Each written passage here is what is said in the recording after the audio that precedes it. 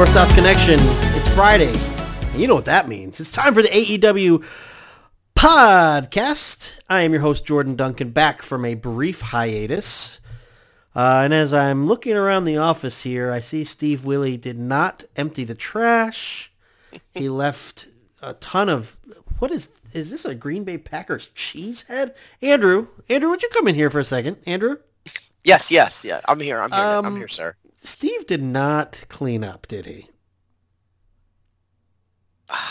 You know, he's got a lot.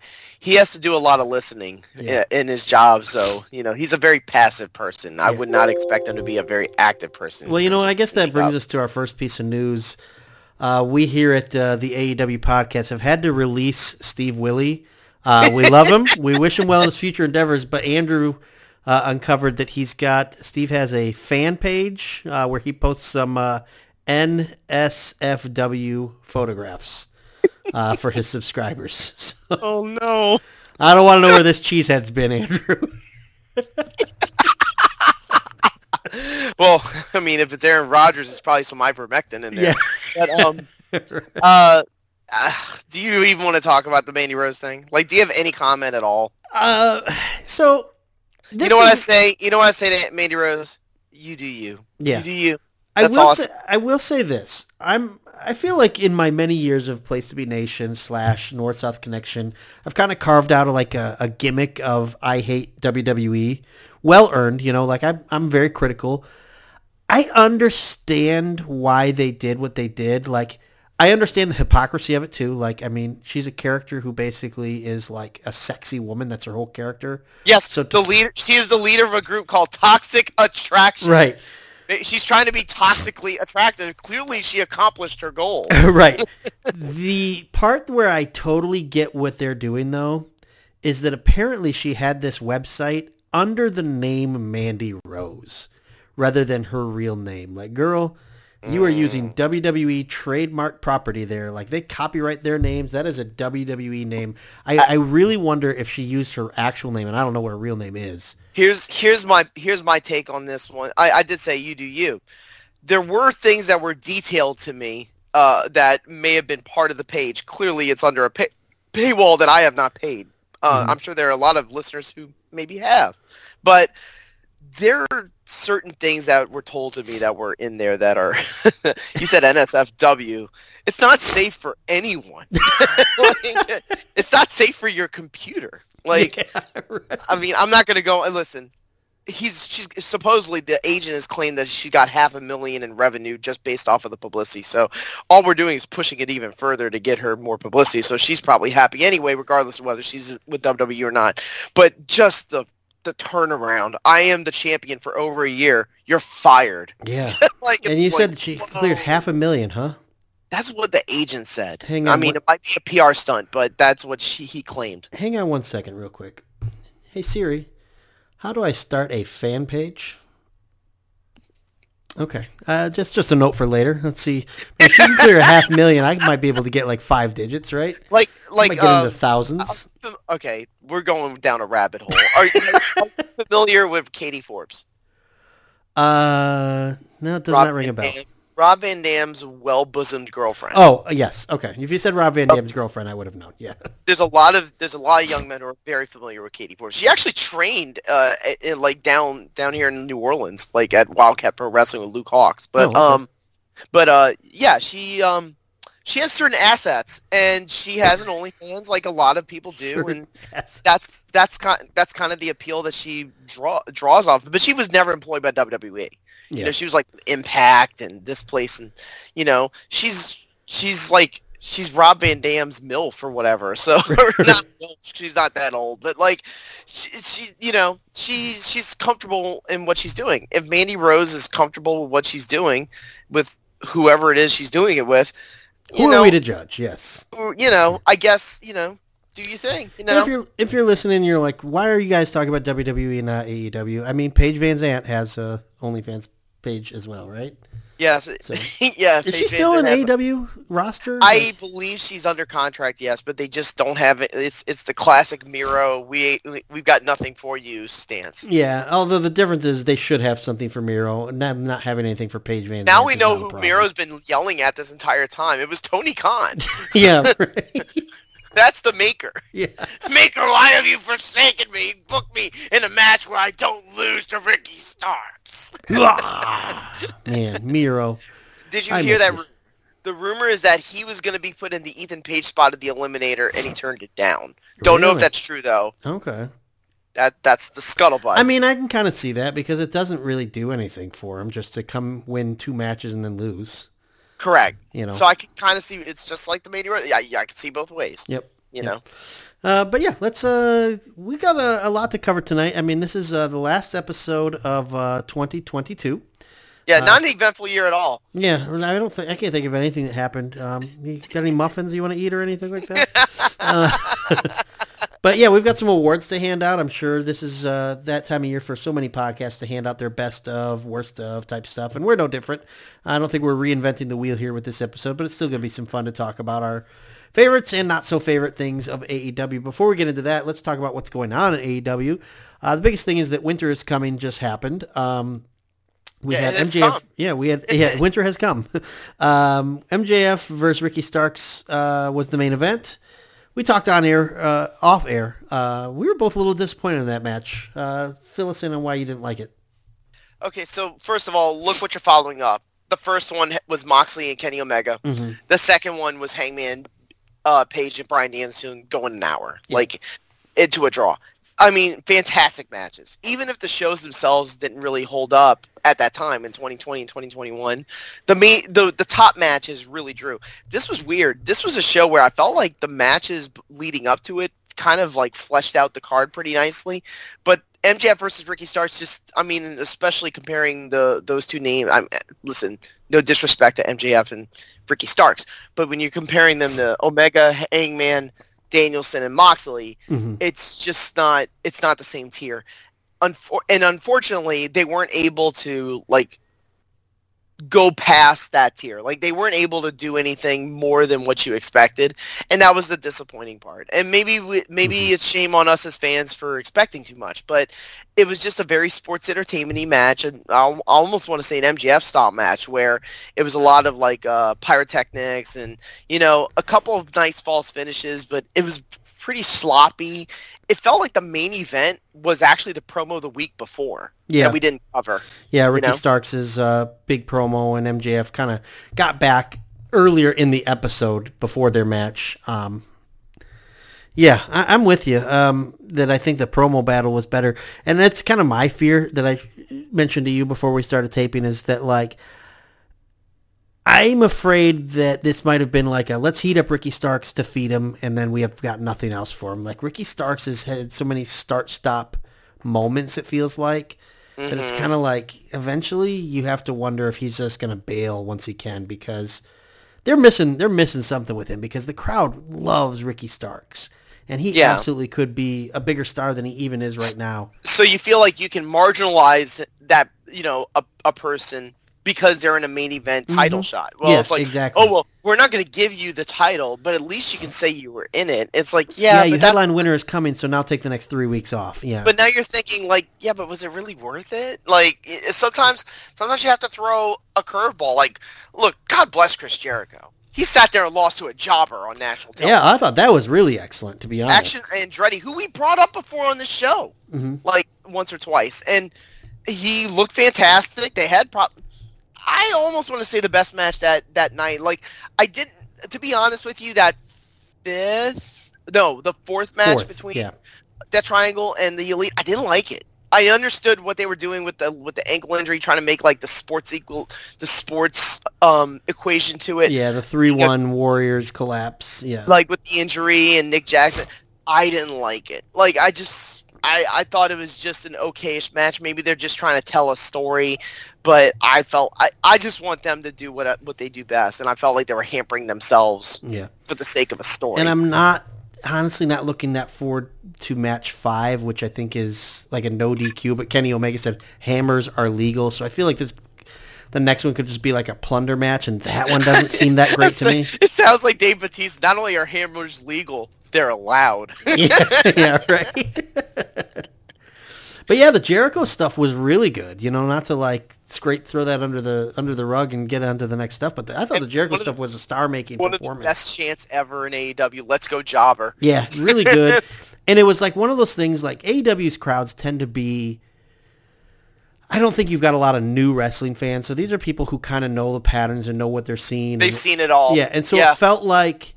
Oh, they're going to heat him up. It felt like it's going to be like Taka Triple H. Remember that match from Raw way back in the day? Yes. Where the guy's going to, get really close, but then not do it. But then it was more like Shelton Benjamin's debut on Raw, where he actually won the match. And I thought that was I think they really surprised the crowd with him actually winning the match. It was very, and they even got, as a surprise to wrestle Ty Mello, they got Rhea Ripley's little sister. Oh, wait, that was Ruby Soho. So, what do you think they do with this Andrade guy moving forward? Is he a race car driver? Yeah, his father Mario. No, man, almost similar to what you do with Dante Martin and what you do with I'm trying to think of like those really good young guys that they've got on the come up. Yeah. Like you just kind of, here's another one I kind of want to go off the cuff about regarding like where you go with Andretti, because there's so little room for a lot of these people. Yeah, that's true. If you have the programming set up the way it is, unless you want to just throw them on Rampage to have wild matches that nobody watches. Speedball Mike Bailey was interviewed. He had, I don't know if you saw this, him and Josh Alexander had a 50-minute match on Impact. Wow, no, I did not see that.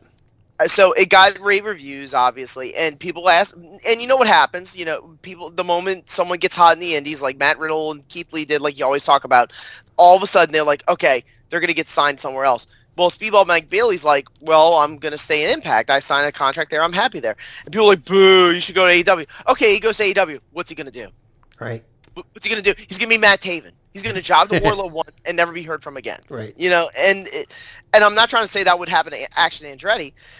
I don't want him to be Barry Horowitz. I don't want him to be like his identity is he's the jobber who got lucky once. So I have an idea for him. Okay. So and it's not a joke one. It's a real one that I think is actually pretty good, because prior to that, when Jericho gave the promo and said, "I'm going to go beat this jobber," it kind of brought back the friction between the Jericho Society and Daniel Garcia, which. Hello, welcome back to television, Daniel Garcia. Start and stop. But I think what would be a cool thing is, okay, so Jericho loses to Andretti. So now Hager goes out and fights him, and Andretti beats him. And then the other guys fight him, and he just beats all of them. And then Daniel Garcia beats Andretti, which infuriates Jericho. So I think it'd be cool to see this Andretti guy march through the Jericho Appreciation Society, but lose to Garcia, which kind of... He's actually uses the impetus to get the Garcia Jericho thing going. Yeah, what do you think of that? That's good. Like the only thing about Ring of Honor that's weird is that Jericho did drop the title to Claudia. I do have to bring this up. So this made me laugh. There's a TBS producer who. So the story was that Tony Khan was told by the TBS producer that they did not want Chris Jericho to be holding a non-AEW championship on pay-per-view for AEW. It very much reeks. It very much reeks of that story about when Eric Bischoff was like cornered in a room by Turner executives asking what day of the week Monday Nitro is. If you remember that story, like it's like there's like a disconnect. So maybe it's Tony's fault for putting too many belts out there and outsmarting the executives into thinking that he like had like a rivaling promotion on all over Dynamite with the Ring of Honor stink. But like basically he almost changed. They almost had the Ring of Honor title change hands at Revolution, at Full Gear, because of that producer in the four-way match executive who said that, and they basically had to like explain it away to the guy, and he's like, "Oh, okay, I get it." But the goal was for Jericho to drop it to Claudio the entire time at Final Battle, which he did. Yeah. But they're still kind of hovering into that wrestling versus sports entertainment stuff, and they got Garcia almost back in the same routine that he was, where he's in sports entertainment boot camp. Yeah. And he's got like a shadower. Yeah, an accountability buddy. Yeah, an accountability buddy. In which one Sammy is it? Guevara. Is it Sammy? Yeah, Sammy. That sucks. That's like when Daniel Bryan showed up and The Miz was his coach. Yeah. It's like, really? This guy is going to teach me how to be a sports entertainer? Right. But so they're kind of, long story short, they're kind of trickling along with some of the things that they got from the Ring of Honor stuff that they thought was successful and at least drove some viewership.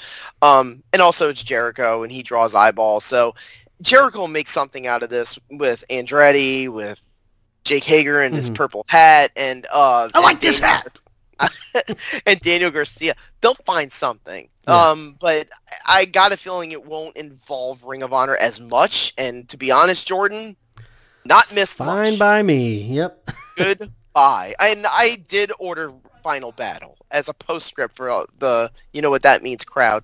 I did order it. I did not regret it, but I did feel like, man, if I wasn't a fan of AEW, I probably wouldn't have bought this. Yeah, I mean, the dog collar match is worth it for the price alone. It is so bloody. It is so bloody.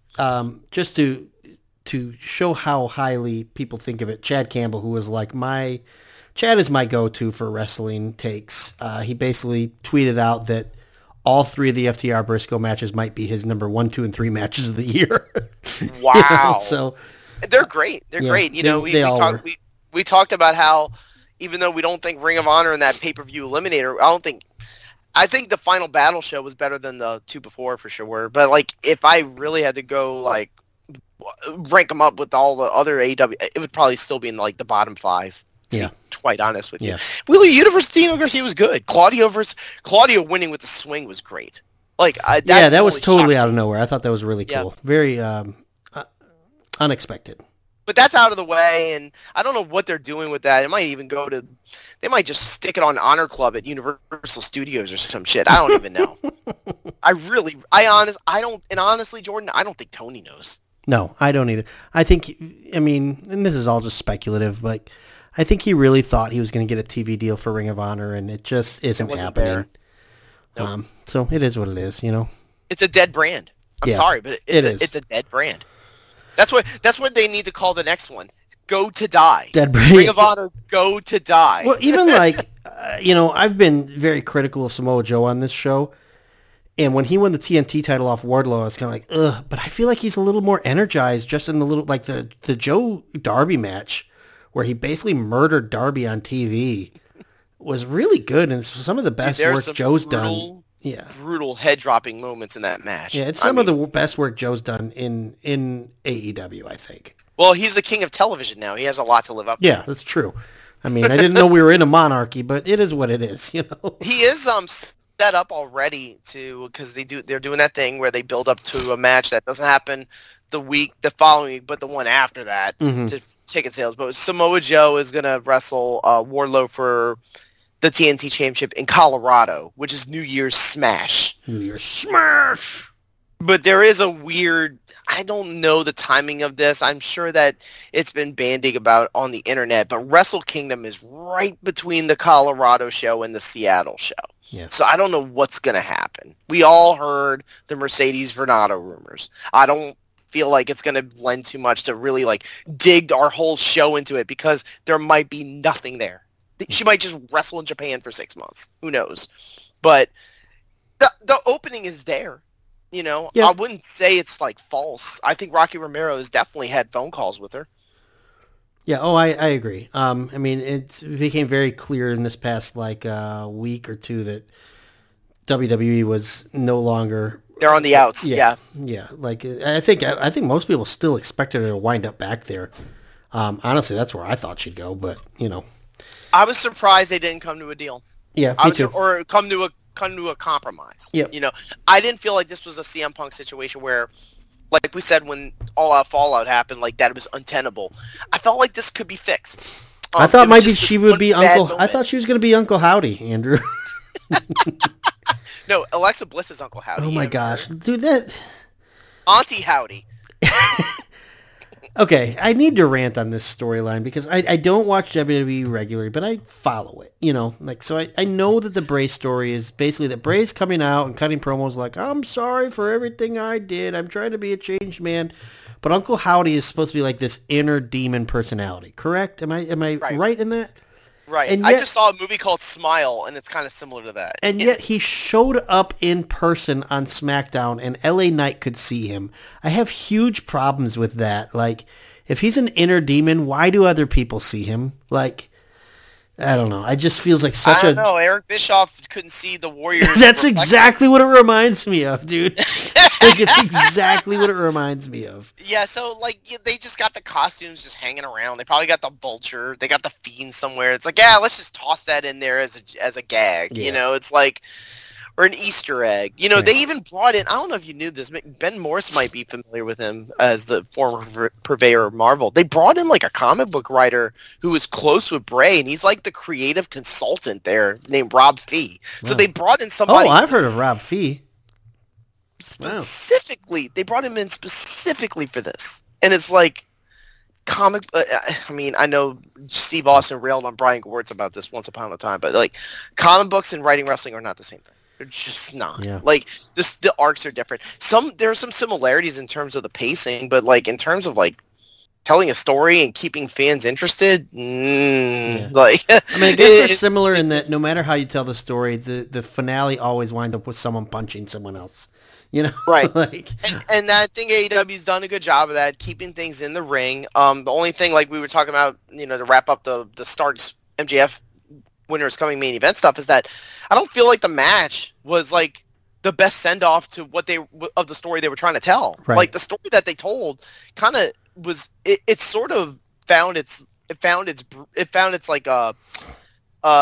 best moments it found its groove in the promos. Yeah. And then you go to the ring and it's like, ugh. And that's why I'm worried that it's just like they just used Ricky Starks as a heater, because then post match it was about Bryan Danielson showing up. Yep, and look where we're going in January. We're going to Seattle, which is where Bryan Danielson grew up. So did Darby Allin. So Darby's going to get revenge eventually on Samoa Joe. I mean, listen, I'm fine with Bryan Danielson being in the world title picture. I have no problem with that. I just hope it's not another couple weeks off for Ricky Starks. Like they're so spotty sometimes with how they book guys. I did like MJF calling him the American dipshit. Yeah. That made me laugh. Yeah.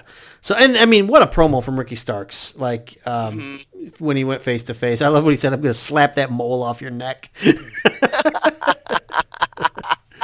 He had some really nice lines. And then MJF had one, and you mentioned the one he had with Marvez on the night of the Winter's Coming show. Yeah. That was pretty good too. I mean, MJF's amazing. Like he kind of had. Have you noticed that the way he dresses himself? He almost looks like he kind of looks like Nick Bockwinkel. Like, oh yeah, I can see that. He kind of has that Bockwinkel look where it's like all dressed tightly. I think even Ricky Starks made fun of MJF saying all your suits are too tight. Yeah, he did. Yeah, he said something like that. So like Starks got some really nice lines, and MJF got a retort promo on the week after, leading up to the match.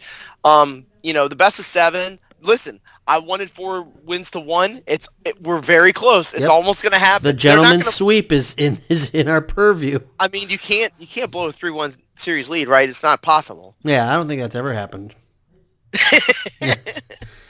Anyways, but yeah, that one seems to be they've even come up with the gimmicks for the final 3 matches. Like they're not even hiding what's going to happen. Like the final 3 matches already have the gimmicks. Escalera de la Muerte if they go to a 7th one. Do you think Mil Muertes from Lucha Underground is going to debut in that one? Is he going to go through a plate of glass like AR Fox? That's why they hired AR Fox. Mil Muertes is going to throw him through a plate of glass in Los Angeles. Dario Cueto's going to show up. Dario Cueto's going to show up in AEW. Isn't he an MLW now, or am I dreaming it? I don't know. I always think he looks like Alex Abrahimes, or however you say his name. Abrahantes. Yeah, Abrahantes. I think they look like they could be cousins or something, but yeah, I mean, I think I'm with you on everything there. Like, I don't think Winter's Coming was like a bad show, but like they hype it almost like pay-per-view level quality, and it to me it was just like it was Dynamite, It was just a Dynamite, and sometimes just a Dynamite's good enough. Like, yeah. You know, I sat there. You were talking about catching up. Like being in the purview of sometimes the WWE. I watched SmackDown. I sat there and watched it. I wasn't impressed. Like, was it great? I mean, was it like awful? No, it wasn't awful. But was it something that I felt like I could go back to if I wanted to? Not really. Right. Like, I feel like, Jordan, I feel like with WWE, it's like a doctor's appointment or the dentist. Like, you just go, I go in every couple months or a month or whatever, the go-homes for the pay-per-views, and I watch them, and I'm just like, okay, I see what's going on. And then I tune right back out and I go back to AEW. Yep. And if you want to call me a effing mark, that's fine.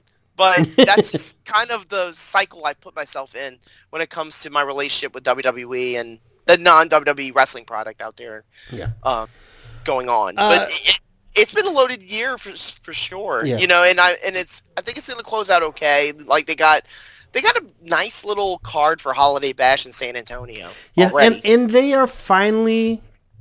I shouldn't say finally, because we've had this discussion before where I thought they finally turned the corner. They seem to be addressing the Rampage problem. I would say if you were listening and you do not watch Rampage, go out of your way to find Jon Moxley versus Takeshita. Yeah. Awesome. That was the one. Awesome that was the match. one earlier in the. Just a couple 2 Fridays ago, I think. Correct? Yes, and it was a good one. Yeah. I was impressed. Really good. The most recent one they had, they still didn't win in the demo against NXT. They've lost 6 times in a row in the demo against NXT 2.0. Mandy Rose clearly will be missed. But 464 with a .15, but the .15, as crazy as it sounds, that's like their highest rating since they were in Canada in October. So they're doing, like you said, they're doing something right, but it's very, very very small. Slow progress because they've ignored it for so long. It's like, maybe Stokely Hathaway needs an OnlyFans. I don't know. If Adam Cole got an OnlyFans, I don't know. Yeah, there was a rumor that Adam Cole was going to come back for Winter is Coming, and he did not. So yes, I heard that too. Maybe my theory is perhaps he and a couple of his buddies, although Bobby Fish isn't there anymore, but maybe he comes back after match number 7 to wreak havoc on the Elite. I don't know, or that could be the House of Black because House of Black laid out everybody too. Hangman Page is back. So he's still kind of jawing back and forth with Moxley. Moxley is sort of on a vacation, but he's still showing up for like cutting promos and stuff.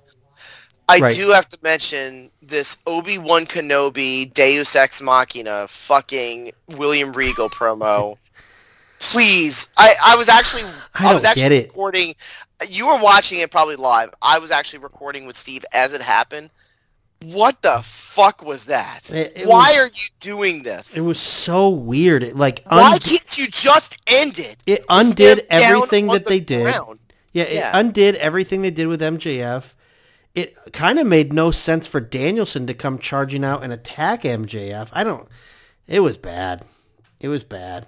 For those who don't know, basically, they gave William Regal this cinematic sequel out for his character where he gets offed by MJF when he gets sucker punched in the back of the head in a great segment.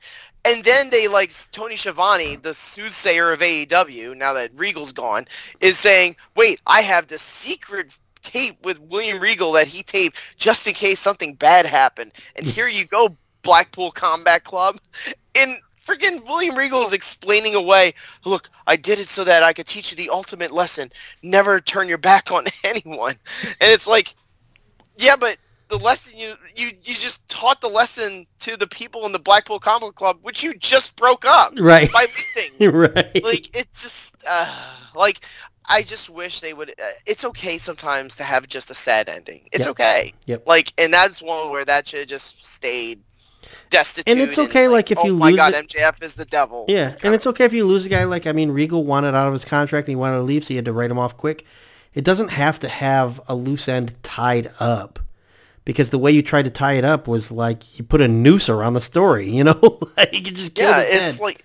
It's like I don't know. And I think Danielson can definitely justify it through his promo. I think he's cutting a promo in this Dynamite that's going to be coming up in San Antonio. But they're going to build up to something with doing him and MJF. Whether or not they can continue that all the way to to the show that they would have in Revolution, I don't know about that. Like, I think that this is sort of like the Quake by the Lake was for Jericho and Moxley, where it's just the bridge. It's a bridge feud until we get to whatever they really want to do for the Revolution show in San Francisco. The funny thing is, I feel like we're being pretty critical tonight so far. Mm-hmm. But I'm still enjoying the show. You know, the shows are good. Yeah. Like, the shows are good. Like, the thing about AEW is it's hard for me to find the bad things, whereas with WWE, I find so many bad things that it's harder for me to find the good things. Yeah. Does that make sense? Yeah. No, I get it. And even Impact, like, you have a 1 hour match between Josh Alexander and Speedball Mike Bailey. You know why everybody's talking about it? Because everything else on Impact fucking sucks. Am I taking crazy pills? Did Bully Ray show up in the match at any point? Excuse me. I think AEW is doing some things right. Are they doing everything right? Of course not. Yeah. Like, there's a lot of things that they're kind of missing the boat on. I don't like this whole thing about, like, Malachi Black seems to be secretly recruiting Tony Nese. That seems to be sneaking around the corner. Takesha's being recruited by Don Callis because Kenny Omega. I was about to say a joke about Kenny Omega and Japanese people, but I'm not doing it. Listen, if it leads to an Omega Takeshita match, I'm all for it. You know, that's fine. By me. That's where it's headed. Yeah. But yeah, like, they're doing some different things. Like, Nyla Rose seems to be kind of getting away from Vicky. Fine whatever. By me. Yep. Powerhouse is sort of doing like a slowish face turn where they're giving him these build-ups where it's like, I'm from the streets of Oakland and my brother was shot and killed, which is all true. God bless him. He came out the other side. All true. But so they're almost building up Hobbs of like, I'm this tough guy who came from... Yeah. And also remember Revolution's in Oakland. Yeah. So it makes a lot of sense. Do you think that Powerhouse Hobbs might go toe-to-toe with Big Bill? Who's Big Bill? Big Bill is William Morrissey's new name, or W. Morrissey's new name. Big Bill. What a stupid name, man. I will say that chokeslam that I don't know if it was an accident. Oh, on Jungle Boy? Yeah.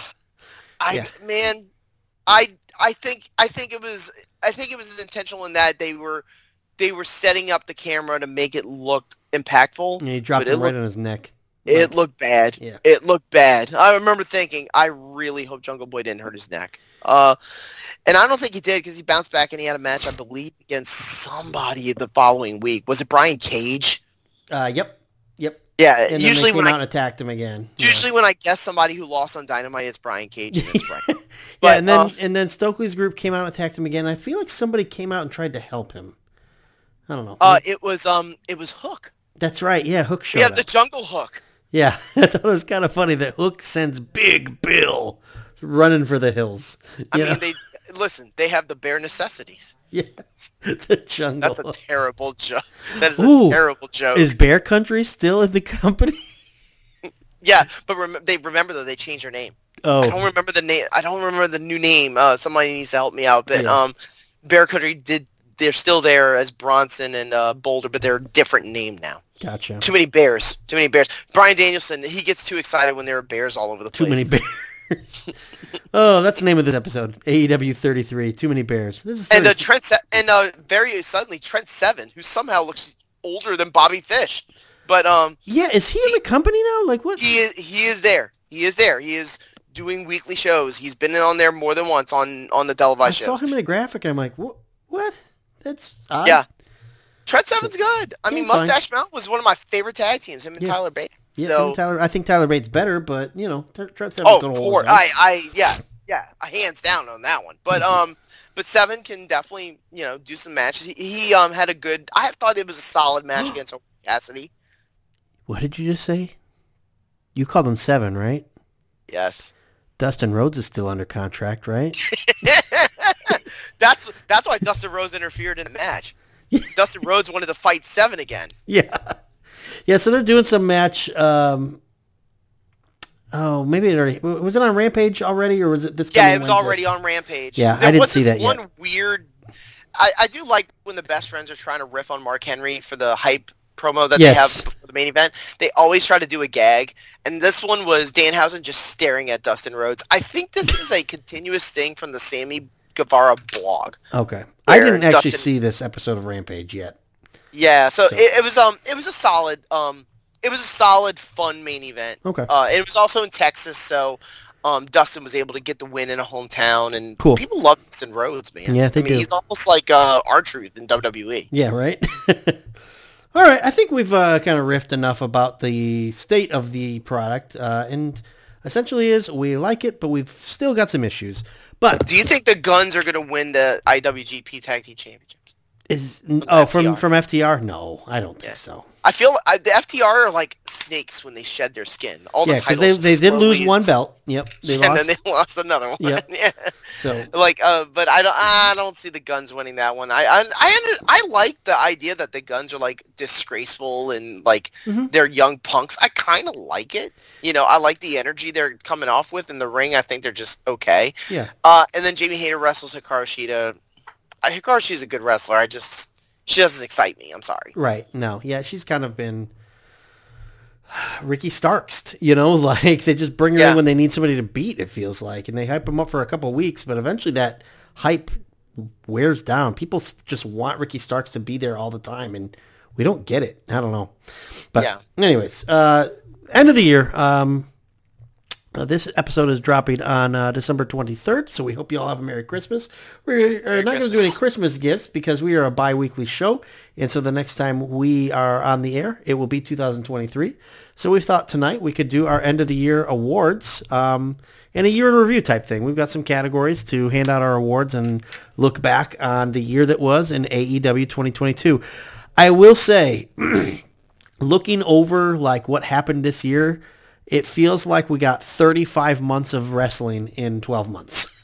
It feels like, dude, me and Steve on episode 33, we were ripping about what kind of options can they do if they wanted to marginalize Ring of Honor with a television program but not put it on Dynamite anymore. And I said to Steve, is there any way that, what if we made Dynamite 3 hours and Rampage turns to Ring of Honor? And he said, we kind of talked it out, and what we came to the conclusion of is that you can't do, if you do 3 hours of Dynamite, Tony Khan's not going to see that and go, okay, I can stretch the content that I already had for 2 hours and mold it into 3. No, he's just going to keep He's just going to keep going. Yeah. And that's how the whole year is felt. He just keeps going. Yeah. And that's not necessarily a compliment. Sometimes things you just gotta learn how to dial it back some, and he doesn't. I think growing up, he's a wrestling fan like we were, and I think he was a huge fan of ECW, and I think his show, if you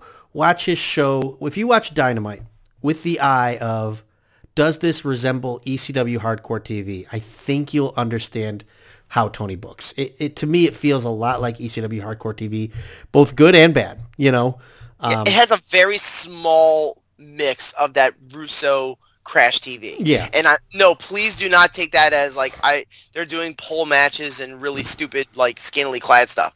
What I mean by that is they kind of get you with bang, bang, bang, bang, bang, bang, bang. But they also have their pillars, no pun intended, great opening match, great main event. That's what they don't always hit on those two, but those are the two pillars that really hold the show together most of the time. Yep. Start strong, finish strong. Yep, I agree. So let's finish strong and let's do our year in review, and we'll start with maybe the biggest award. We call it the Snowflake Award, Match of the Year. Andrew, most of your awards are written right here in the notes. You don't know mine, so you want me to share mine first? You go ahead. All right, let's go back to June to my first ever live AEW event. So maybe this pushes it a little over the edge for me. But when Dynamite came to town, we got Blood and Guts. And so my pick for the match of the year is the Blood and Guts match.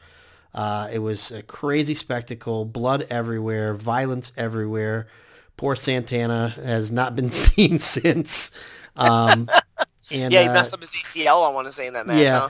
Huh? It was a thing that as the weeks progress, I think its impact was hurt a little bit because it should have been a big blow-off to Eddie and Jericho, and it didn't really end up being that.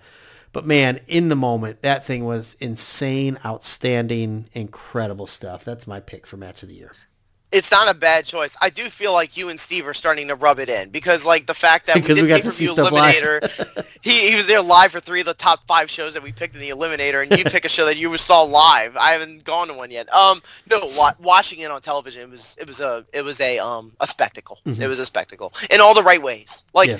Like we had this fear when War Games was announced. Like, Jordan, we were like, it's going to be the hyped thing that is not even close to the satisfaction that Blood and Guts gives you. Mm-hmm. And Blood and Guts gave us everything that the WWE people probably wanted War Games to be. Right. And yes, I'm saying that in a very condescending way. For me, this one happened in August, and it just never left me. Now, listen, if you want to call me a sucker for spot fests and crazy antic things like, Will Ospreay versus Ricochet from years ago, that some people that really polarized a lot of fans because some people thought it was just ballet. Mm-hmm. That's fine. I thought in the trio tournament quarterfinal, this was the main event. This was actually the same show where CM Punk got basically UFC TKO'd by Jon Moxley for the title. Yep. The main event was this one. It was Will Ospreay and Aussie Open beating the Death Triangle in the quarterfinals of trio circuit. Great stuff. It is an unbelievable spot fest. And Will Ospreay hits everything perfectly. And I also got to give credit to Aussie Open too. They were part of this match too. And it's 20 to 22 minutes of just non-stop greatness. That was mine. I mean, there are a lot of candidates. A lot. Oh, yeah. We could go with Danielson and Hangman at the beginning of the year. Yeah. I think my runner-up, honestly, is a little surprising. I think my runner-up is the first from All Out, Swerve in Our Glory against the Acclaim, just because I did not expect it to be what it was, and it was so good. Some of these other matches, we expect them to be great. The Acclaimed had not really had that great match, and man, what a great match to be your great match, Yeah. I mean, it really set him up to be successful from that. I mean, there's so many ones. I mean, I know that he's not there anymore, but Punk had a couple great matches with MJF. Oh yeah, I mean, the dog collar. I mean, Orange Cassidy and Will Ospreay had a great match. Yep. Any Will Ospreay match in AEW is a contender. Claudio and Takeshita at Battle of the Belts. Briscoes and FTR. Yeah. Like Chad Campbell mentioned, there's a lot of candidates out there. You can't really go wrong with a lot of them. I'm sure Dave Meltzer will have this pick too. Anarchy in the Arena. That was another one similar to Blood and Guts. But I feel like those are two that are going to really be way up there when we go to our year ends. But my pick was the Aussie Open versus or the, what do they call themselves? United Empire. United Empire versus that triangle match, and yours was the Blood and Guts match. Yep. So our next award is the Kenny Award, the Wrestler of the Year. Last year, I went with Darby Allin. You went with Bryan Danielson. Andrew, this year we went with the same guy. And I just don't see how anyone could pick anyone else. We both picked Moxley. He's been the only anchor. other one that I could have thought of was Chris Jericho in terms of body of work. Yeah, but I mean, in such a tumultuous stretch after All Out, and even really the Punk injury leading to All Out. Right. Before Punk left, this is a company that kind of had to pause everything and called on this guy to say, hey, carry the company for 5 months, if you don't mind. and he did. It wasn't like he meant to come back from rehab in the beginning of 2022. It just happened that way. Yeah. So he came back clean, not skinny, but fit. Mm-hmm. He seemed motivated. He seemed to want to try a slightly different style than what he was doing when he took time off. And he immediately jumps to a feud with Bryan Danielson. They have some great stuff. He tags with him a couple times. The Wheeler Yuta match. That's another match that I totally forgot about. That's incredible. Yes.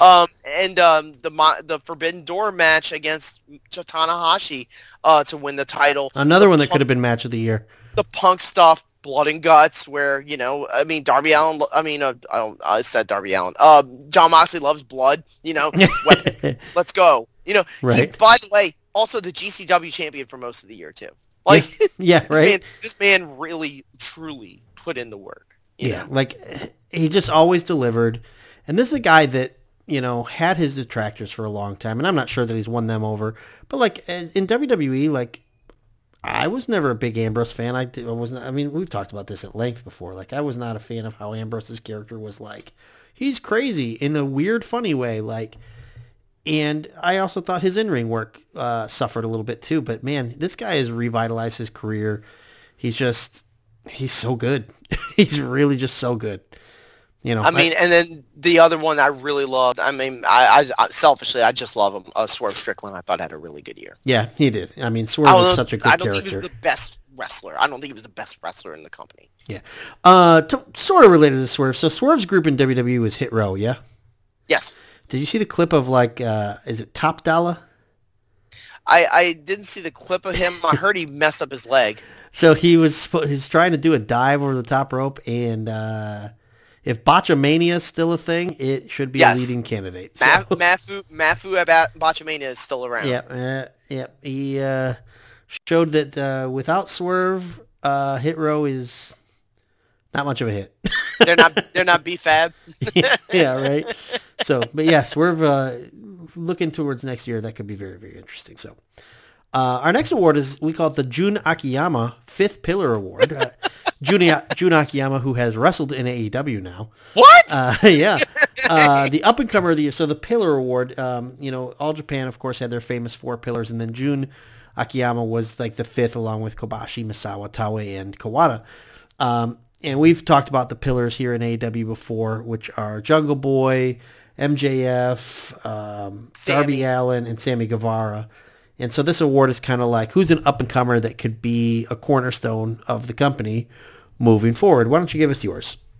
Orange Cassidy. Yeah. I mean, it's not a shock. It's like picking him and Paige. But, like, I think Orange has been great. He had an injury. He was out with an injury for a little bit, but he came right back for Forbidden Door, where he had the great match against Ospreay, wins his first title, which is also a trend for the 4 pillars. They all have had gold now, now that MJF has won the AEW World Championship. But Orange Cassidy's now the All-Atlantic champion, still is, and I think he's just in a really good groove, and, he's he's a very familiar person. He's got he's got millions of YouTubes and most of his videos that have gone viral and very popular. Got a new song with Jefferson Starship that's super popular, and it's nothing shocking to say that he's a 5th pillar. It's like, oh yeah, of course you pick him. Well, who did you want me to pick? Daniel Garcia? Like right. Daniel Garcia is good, but he's been off of television due to the fault of the booker for like way too long. I can't pick him. Right.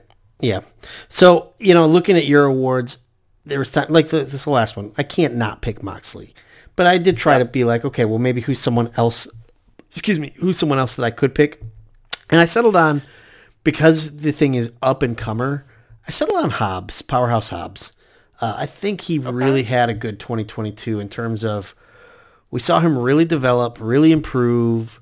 We've already talked about him tonight a little bit, about now he's kind of laying this foundation to be a sympathetic babyface. But this is a guy who, if you even just look at a side-by-side of him when he was first in AEW versus now, like, he's a lot more cut. Like, physically, he's gotten better looking. And I think this guy has a lot of tools, and he hasn't been utilized a ton. But when he is, he delivers every time. He's not like an anchor like Orange Cassidy is, but I think he's someone that in the future could be perennial, big time powerhouse type guy. And he's wrestled a lot longer than people expect. Yeah. Like, I think he's been wrestling for at least 8 years. So yeah, but he still feels fresh in a way, Right. So, but yeah, I thought Hobbs was a good choice there. Outside of some of the more obvious ones, like I think Cassidy's a really good choice too. I also thought about Jamie Hayter, here. Hayter's terrific. Like, if there was a female 4 pillars, she's on there. Yep. Like, she's really set herself up well. My friend Ryan made this joke. He said the weird thing about Jamie Hayter is every time I see her, she looks completely different. Like, I can never recognize. Like, she has a different hairdo. like the dye job is in a different spot. It's weird. Yeah, but the thing that people like about Jamie is that she's legitimate. Yeah. Like, I think they're calling their tag team or their little duo the Pillar and the Killer is what That's they're going cool. with. I like the name. I like that. That's really I don't think cool. we mentioned this, but the reason why a lot of this Sasha stuff popped up is because they're promoting a tag match in January. in LA with Saraya and a mystery opponent against Yep. Baker, Hater. Obviously, people are thinking, oh, it's Sasha. But it's like, it could be anybody. It could be Renee Paquette. Thunder I don't Rosa. know. Oh, no. Who's the chick from Lucha Underground that blackballed herself because she went into Sexy Star. Yeah, Sexy Star's finally coming back. Sexy Star, and he's gonna break Britt Baker's arm. That's gonna be her gimmick. That she just breaks people's arms. The arm breaker, Sexy Star. It worked for Athena. Athena, you beat up jobbers too much. We're gonna give you a title. Yeah, right. You know. Hey, you know what? That'll be punishment. I do think it kind of fits her. Like Athena looks like she's tough and just wants to beat someone up. So I do think that kind of works. Well, she's smaller too, so she's probably got that attitude of like, "Don't take me for granted," kind of thing. Right. You know? Oh, hang on. I just lost our notes on our phone. I know the next one is the show of the year. Yes. What's the name of this? It's the All Out 21 Award. Okay. All right. I lost my notes. What's gonna top 20? We said this in the Eliminator on the last show. Like, what's gonna top that show? Right. 2021. Nothing. Yeah. No, that was a pretty perfect show. I mean, what is your show of the year for this year? Revolution 2022. Revolution. Okay. In Orlando. I mean, there might be other. There's some dynamites I was thinking of. Like there was the dynamite in the Forum in June that I thought was fantastic. There's been a couple of great dynamites, but at the end of the day, I just looked at the pay-per-views and I went with Revolution. That's kind of where I landed too. Is I just thought of the pay-per-views like, I can't find my notes. Did I delete them? Keep talking about it while I try to fix this on my phone. But no, like if you look at the pay-per-views, like just to sort of revisit what we did on the previous show, like Revolution 22 was really, really good. Forbidden Door is good, but I felt like it was like rushed. Like they had to change things due to injury. The matches are fantastic. If you just look at the matches on Forbidden Door in the United Center, it's great. But like I just like the way that the build went into Revolution and how they paid it off. All Out was up and down. Full Gear was good. I don't think Full Gear was like super memorable, to be quite honest with you. Yeah, I mean, it's the MJF Ascension. And the second Grand Slam was not even close to as good as the first one. No, not at all. Especially the Rampage one, I think. Right. I cannot find my notes. I'm just going to say that I gave it Full Gear to be different because it did have the first of the best of 7 matches. I'm correct there, right? That was the first of the best of 7? Yes, it was. And like that was they insane. hadn't even announced it. Yeah, they hadn't even announced it yet. That it was best of 7. That's right. Yeah, right. That was an insane match. And then all of a sudden they jumped in and said, "Okay, this is actually." Can you imagine they did that for the Super Bowl? Like, wait, we've won the Super Bowl. No, wait, it's a best of 7. Right. What? I also think that the cage match with Luchasaurus and Jungle Boy was really good. The 4-way match that we talked about earlier that Jericho was rumored to lose at, that was a match that I had no interest in going in that ended up being really good. And I just think that even though, maybe it didn't kind of live up to match of the year type stuff, MJF finally winning the title is a big deal. So big enough to like have me give it the check mark over some other shows that maybe had better matches. None of the Ring of Honor shows? Yeah, shock of all shocks, right? I mean, if I really had to hammer down, I mean, Blood and Guts was just one match for the most part, but still, it's Blood and Guts. Like, that was on Dynamite. I remember Quake by the Lake being good, the one in Minnesota, where Jericho and Moxley main evented. Like, that was a really good one. Yeah. I think we talked about this off air, but me and Steve took part in the best pay-per-views. The best Dynamites.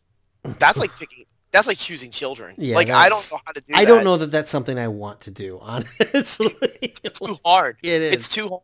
And I'm not trying to say like Dynamite is the greatest show of all time. Some people would say NXT was even better in like between 2015 and 2019. And I understand. I totally understand. Like there were some moments with NXT where I was like, man, it can't get better than this. But like Dynamite is just a consistently good show. Like it's to a point where Dynamite's bad if there only has 2 good matches. Yeah, I agree. Yep. Our next award is the Excalibur Unbelievable Moment of the Year. I'll give you mine first. Okay. And it involves one of our other awards, the Jun Akiyama Award. And it was Jun Akiyama stepping into the ring with Eddie Kingston in their ensuing match. I guess the whole match, but even just, Eddie's emotional breakdown and stuff was just so cool. Like, as someone who grew up, I shouldn't say I was a kid, but like in my 20s, with the explosion of the internet and stuff, I got into tape trading, and the All Japan guys were like mythical characters for a long time, and so like guys like Jun Akiyama and Kenta Kobashi, and those are guys that I hold like to the highest regard in terms of like all-time greats, and that All Japan in the 90s is like, for my money's worth, the best promotional run in history of any company ever.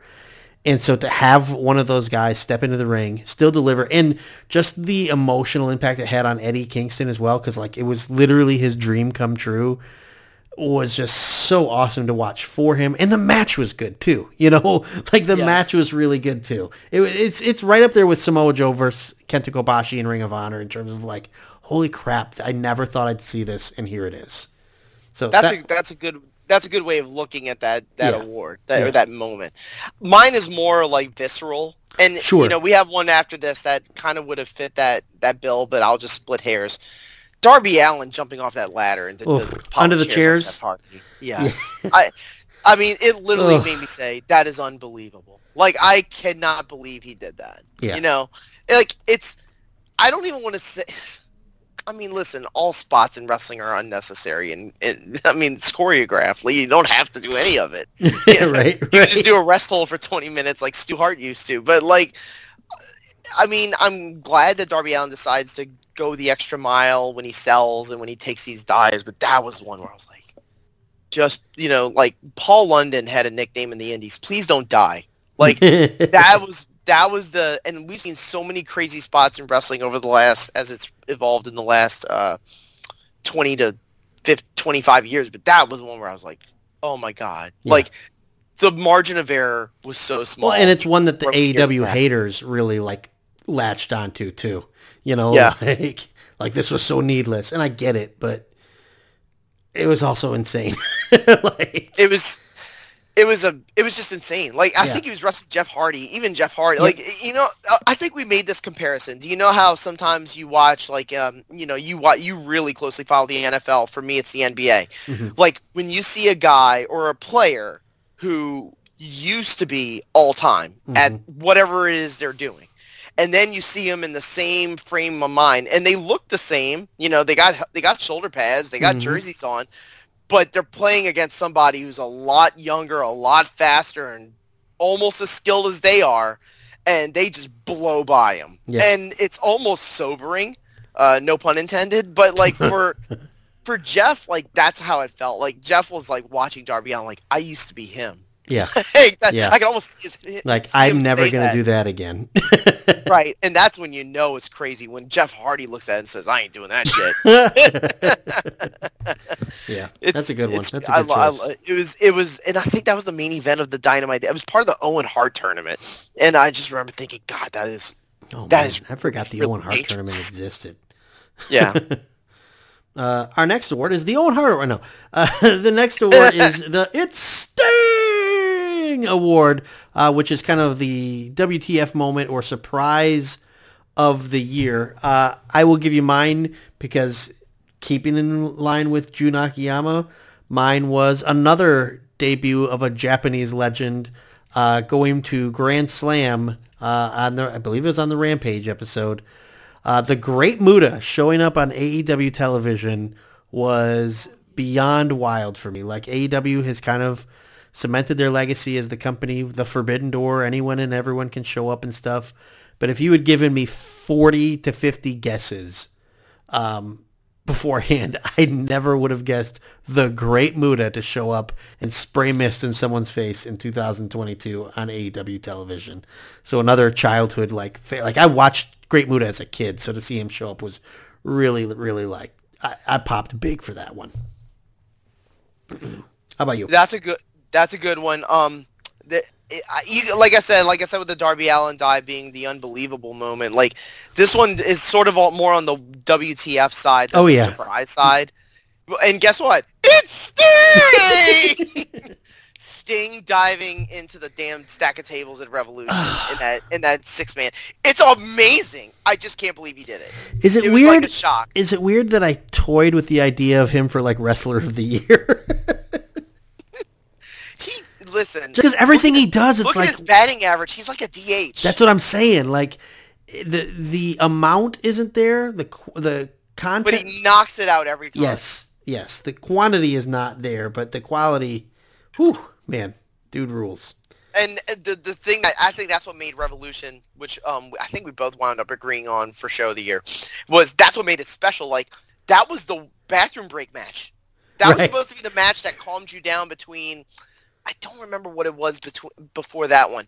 It was like I think it was Moxley Danielson, and then the main event between Cole and Page. It was like, no, you're not going anywhere. Right. We're about to have a fucking brawl. Yeah, we're gonna go nuts here.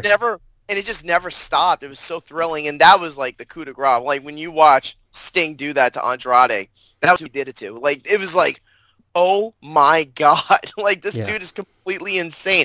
And Tony too. I remember Tony just screaming no, like no. Like, I think he was legitimately concerned he was going to hurt himself, to be quite honest with you.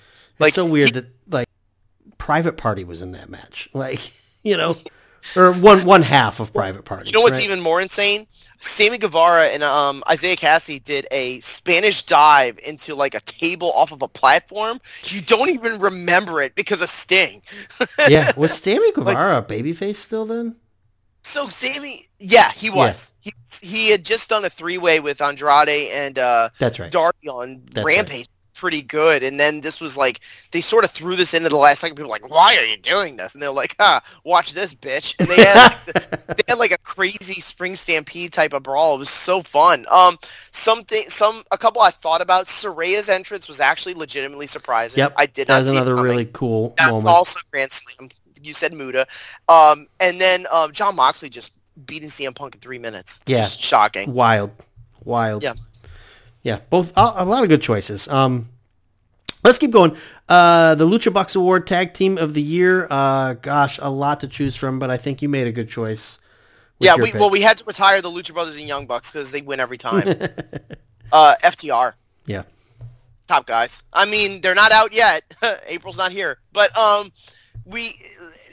their body of work in 2022 is amazing. I know they sort of like told their own story on Twitter and social media about how rewarding they feel like this year's has been. They feel like they're opening and closing a book on it, and it's like it's going to be really hard to top this one particular year. It's like Ric Flair in '89 and like Shawn Michaels in 1996. Like sometimes that like one the legacy run, yeah.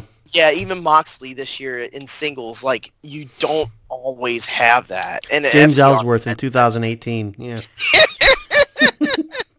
Before doxing was a thing,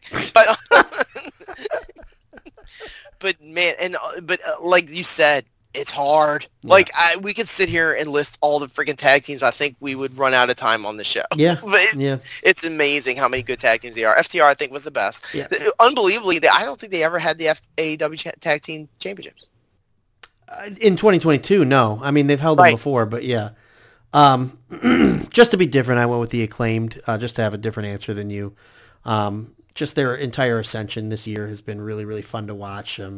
To the point where I think there was a stretch where they were the hottest act in the company by quite a bit over anybody else. Obviously their in-ring body work pales in comparison to FTR, but the way they can control a crowd is pretty great. I actually considered Max Caster or them as a unit for my Pillar Award. Oh wow, yeah. That would have been good. Yeah, and then I tried to think about like one or the other, but I don't really think you can. I think Bowens is a better wrestler, but Caster is like the glue of the. Yeah, I just think they complement each other so well. So how disappointing is it going to be in 2023 when they job the belts to Jeff Jarrett and Jay Lee? Oh gosh, man! Like it's almost like Tony's like, let's see how over they actually are. Can you guys stay hot through this program? I'm getting off topic, but I gotta mention this. You want to hear the rib to end all ribs? Sure. They put Jeff Jarrett on Dark. Dark Side Universal Studios. They put Did Abyss show up with balloons? They put Jeff Jarrett in the fucking Impact, so I think they did it as a rib. Oh my gosh. The less we see of Jeff Jarrett, the better, man. Agreed. So, feud of the year. Mine was a little cheeky. I went with CM Punk versus the Elite. Okay. Not really on-screen feud so much.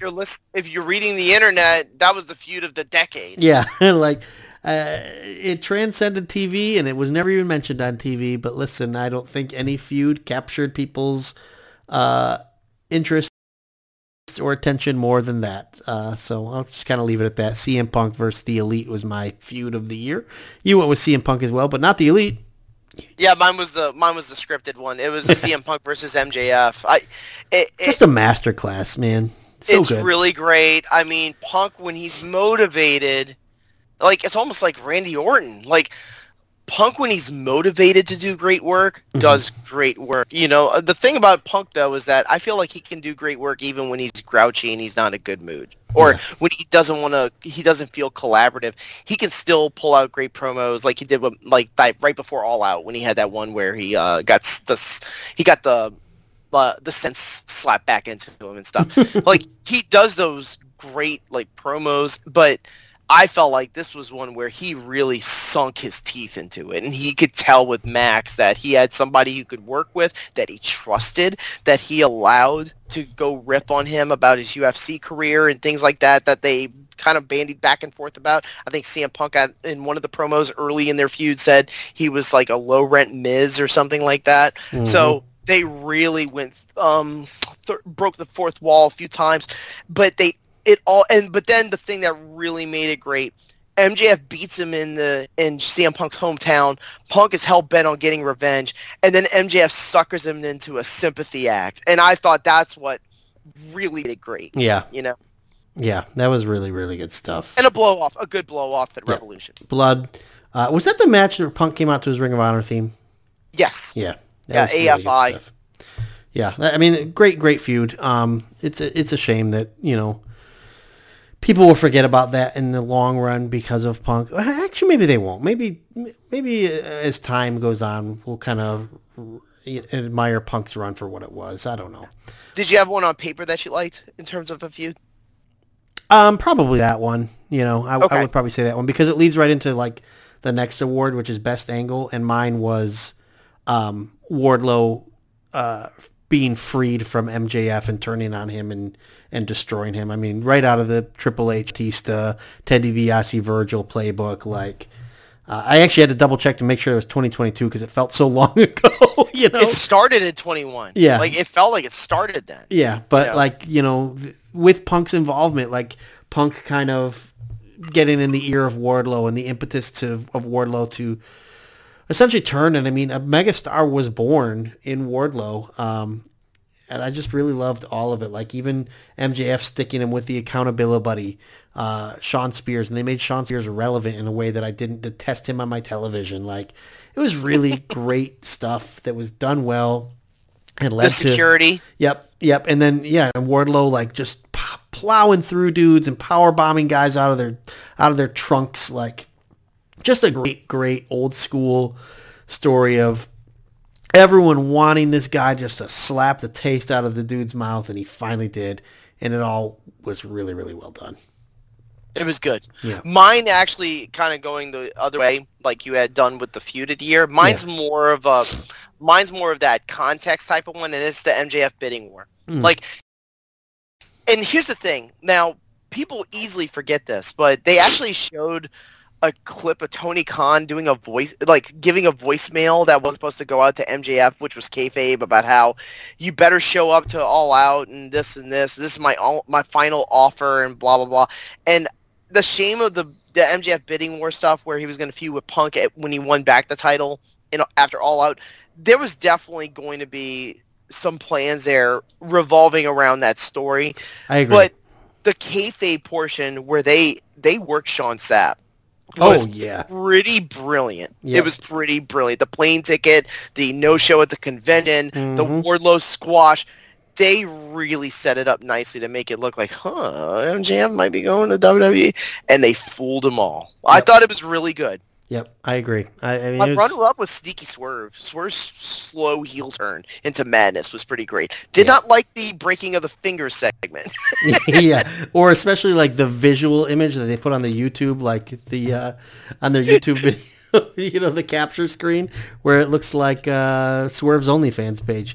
You know, but Swerve Strickland turning heel slowly while Keith Lee just sort of tries to figure out what the hell's going on with him was pretty good. I like that feudal. I like that a lot.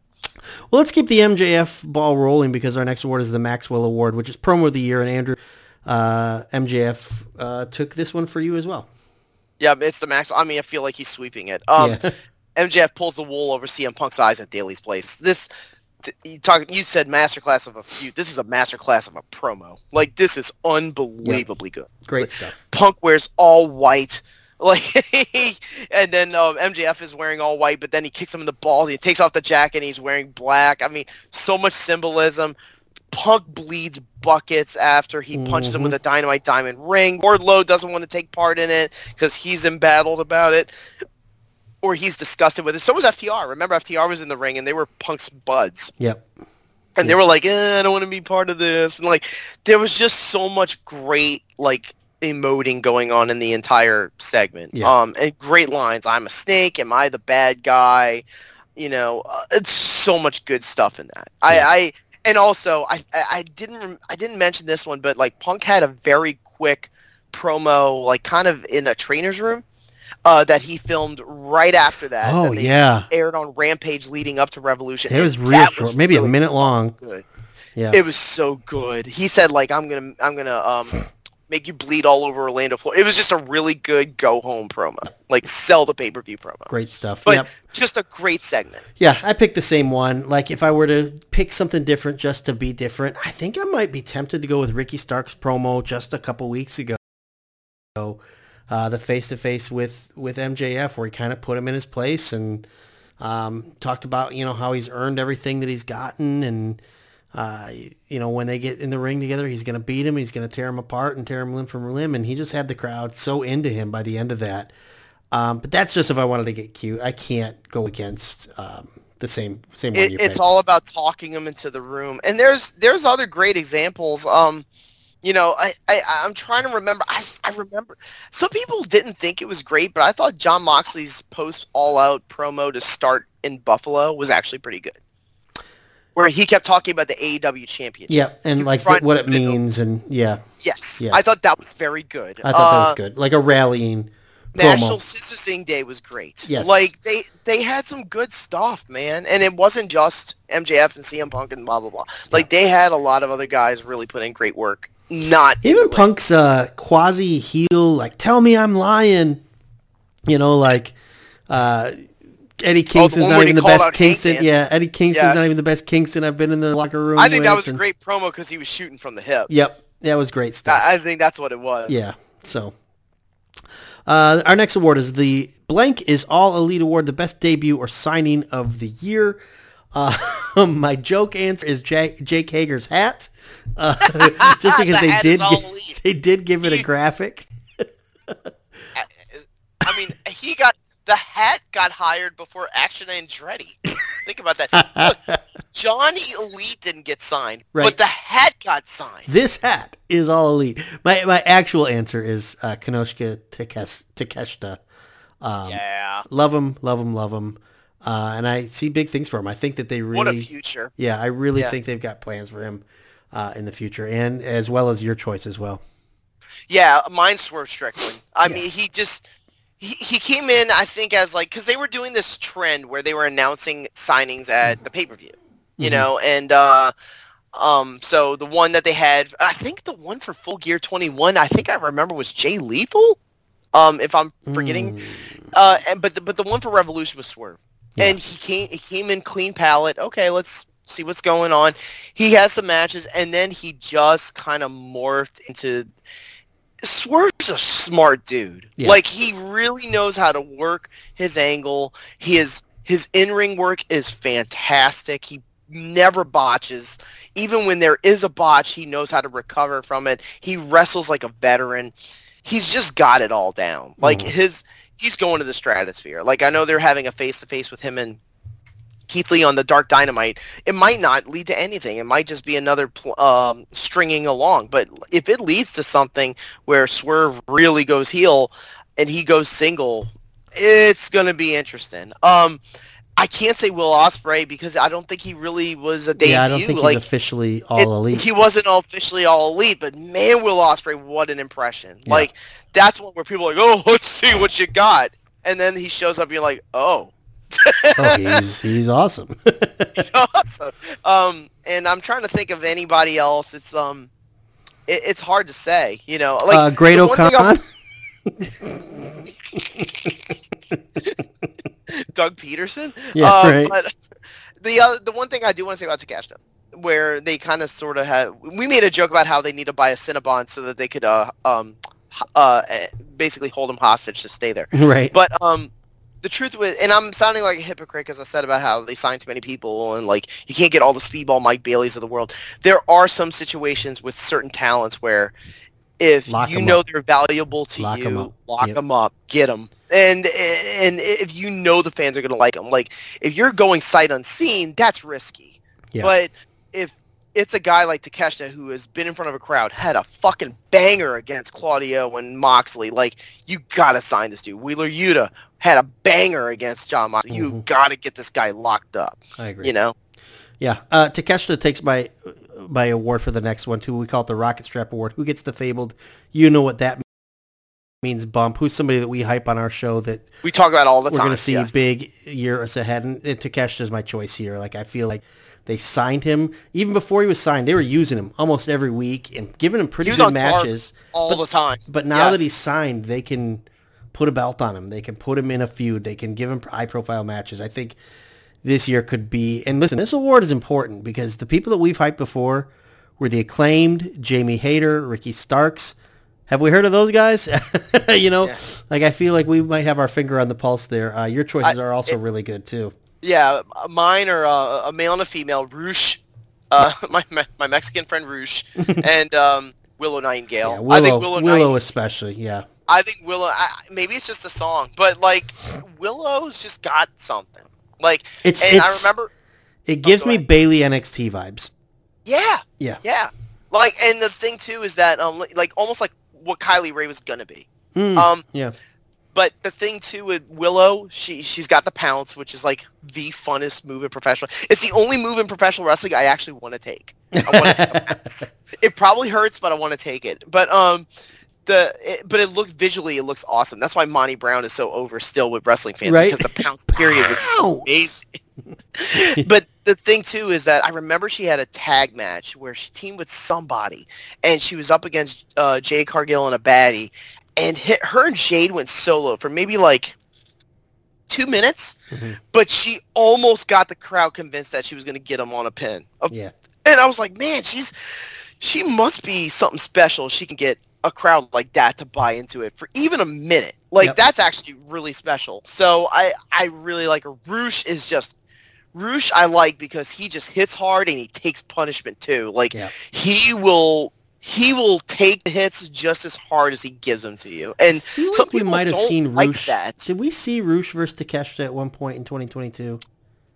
If so, it was like sort of an innocuous match that I can't. Man, that would be a banger, huh? He had some with his brother Dragon Lee. I mean, he had another brother who showed up at the Ring of Honor show. I can't even remember his freaking name. He had a mask too. And then a couple. Let me say this too. We're going to really know Tony Khan listened to this show. The two more people that Jordan talks about all the time get pushes. Brody King and Satnam Singh.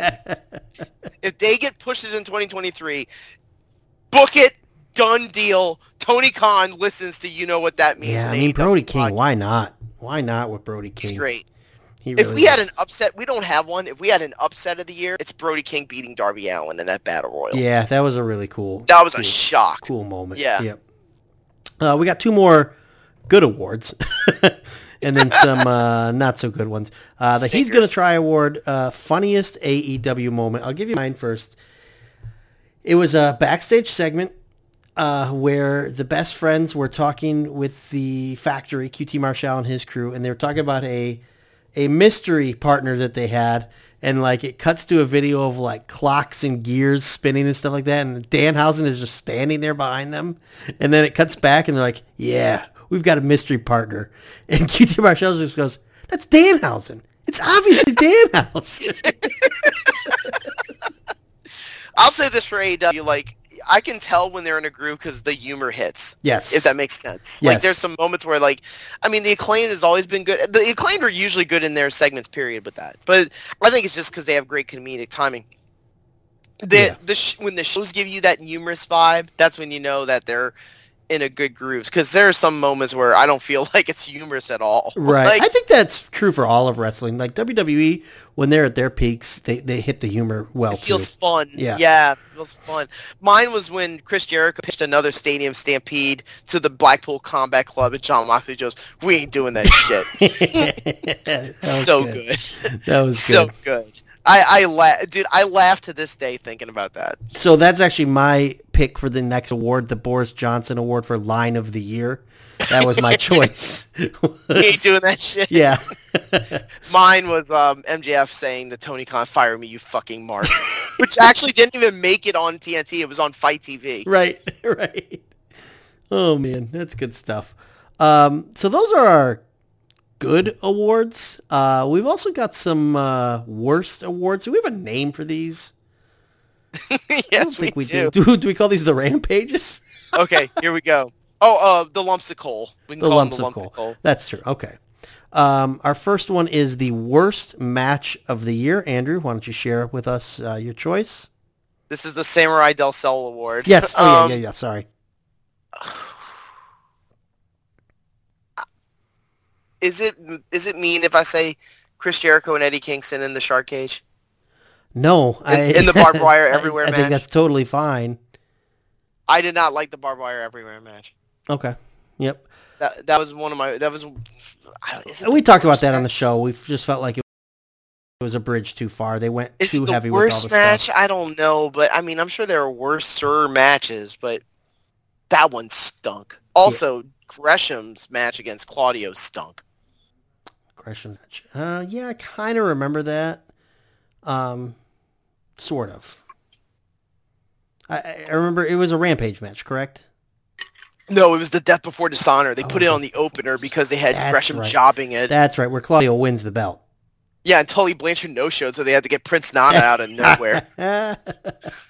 Such a bad match. My choice for worst match of the year, I mean, I'm sure we could come up with some Dynamite matches or something, but I was trying to think of like bigger matches, like pay-per-view matches or something like that. I really hated Ruby Soho versus Britt Baker at, I think it was Double or Nothing. Yes, that was the 0-1 final for the women. Yeah, Britt Baker on pay-per-view sometimes just, it's such a slog to get through, and Ruby Soho can't overcome that, like, at all. Yeah, I'm not high. My other choice would be, I think on the same show, Adam Cole and Samoa Joe was also really bad. I think Adam Cole was nursing an injury in secret with his shoulder. That makes sense. Then he got his bell rung a month later, which is like, if he's already injured, why'd you even fucking work him? Yeah, okay. You know? All right. Our next award is the Ace Steel Award, worst moment of the year.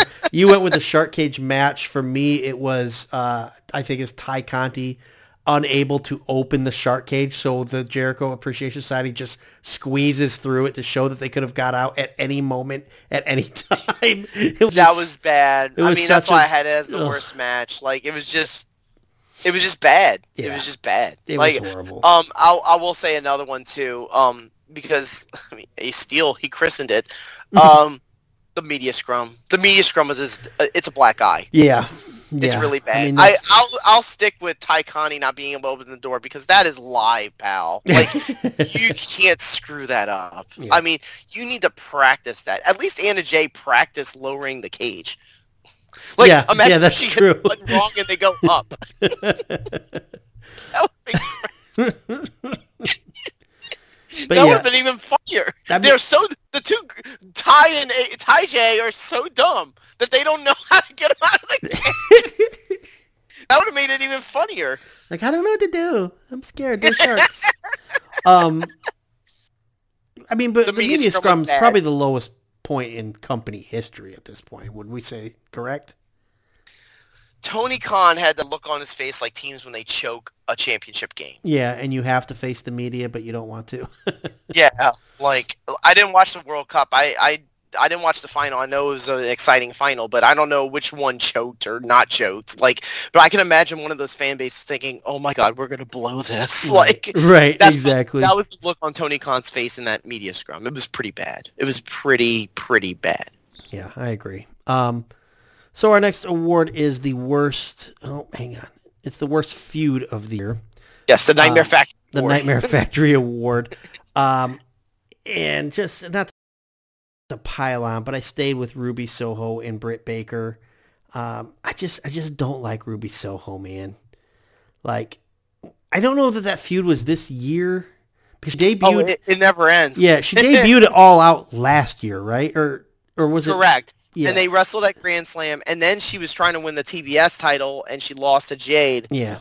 And then she pivoted back to feuding with Britt. Yeah. When Britt was with oh God, what was the name of that? Well, the thing is, Britt and Adam Cole were feuding with Orange Cassidy and Chris Statlander for a minute, and then they went back to Ruby. So yeah, they kind of like bounced around, you know. Yeah, but with them winding up in the finals of the Owen tournament and stuff, it was just so bleh. Like, I didn't like any of it. I also thought about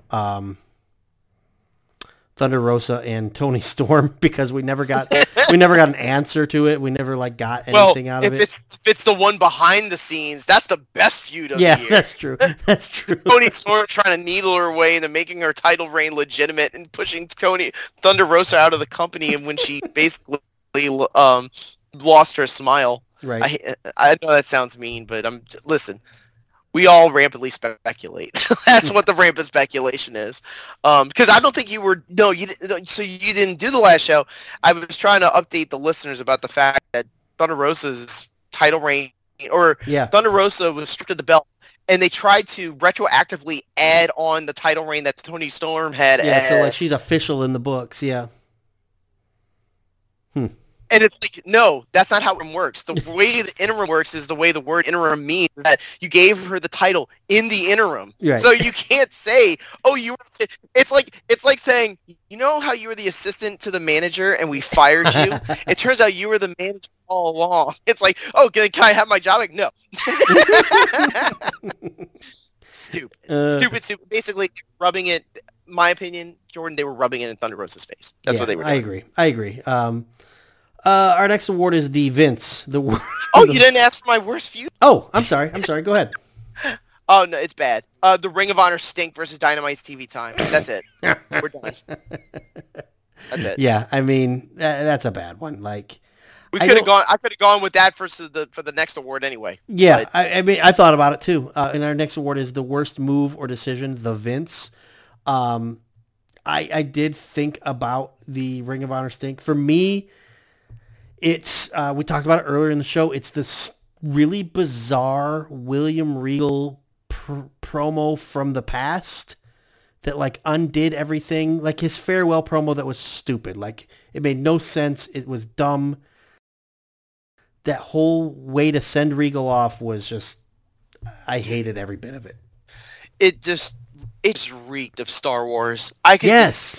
It looked like Obi-Wan Kenobi when he was doing the spirit thing for the Force. It's like, what the fuck are you doing? Like, this is not. Listen, I know that we were talking about Bray Wyatt and how things can be like you can kind of play with the fiction of pro wrestling as magic and stuff, but like, this is beyond. Like, this is so dumb. Like, even smart fans know this is the dumbest shit ever. I agree. You know, and I'm gonna be honest. Some people do respect Lord Regal, and God. You know, I know you didn't get into the discourse about it when he left. God bless him for making more money. Good for him. Sure, you know what? Yeah. You had an option to go do something else. I'm fine with it. I don't have a problem with William Regal going back to WWE. Tony should have just had a better idea, or he should have just left it alone. Like, just leave it with MJF on top, looking at him like the devil. Like, that was fine. What was wrong with that? Right. That's where I actually like the way Vince used to do. When Vince wrote you off in spite, I mean, he kicked you in both ass cheeks on the way out. Right.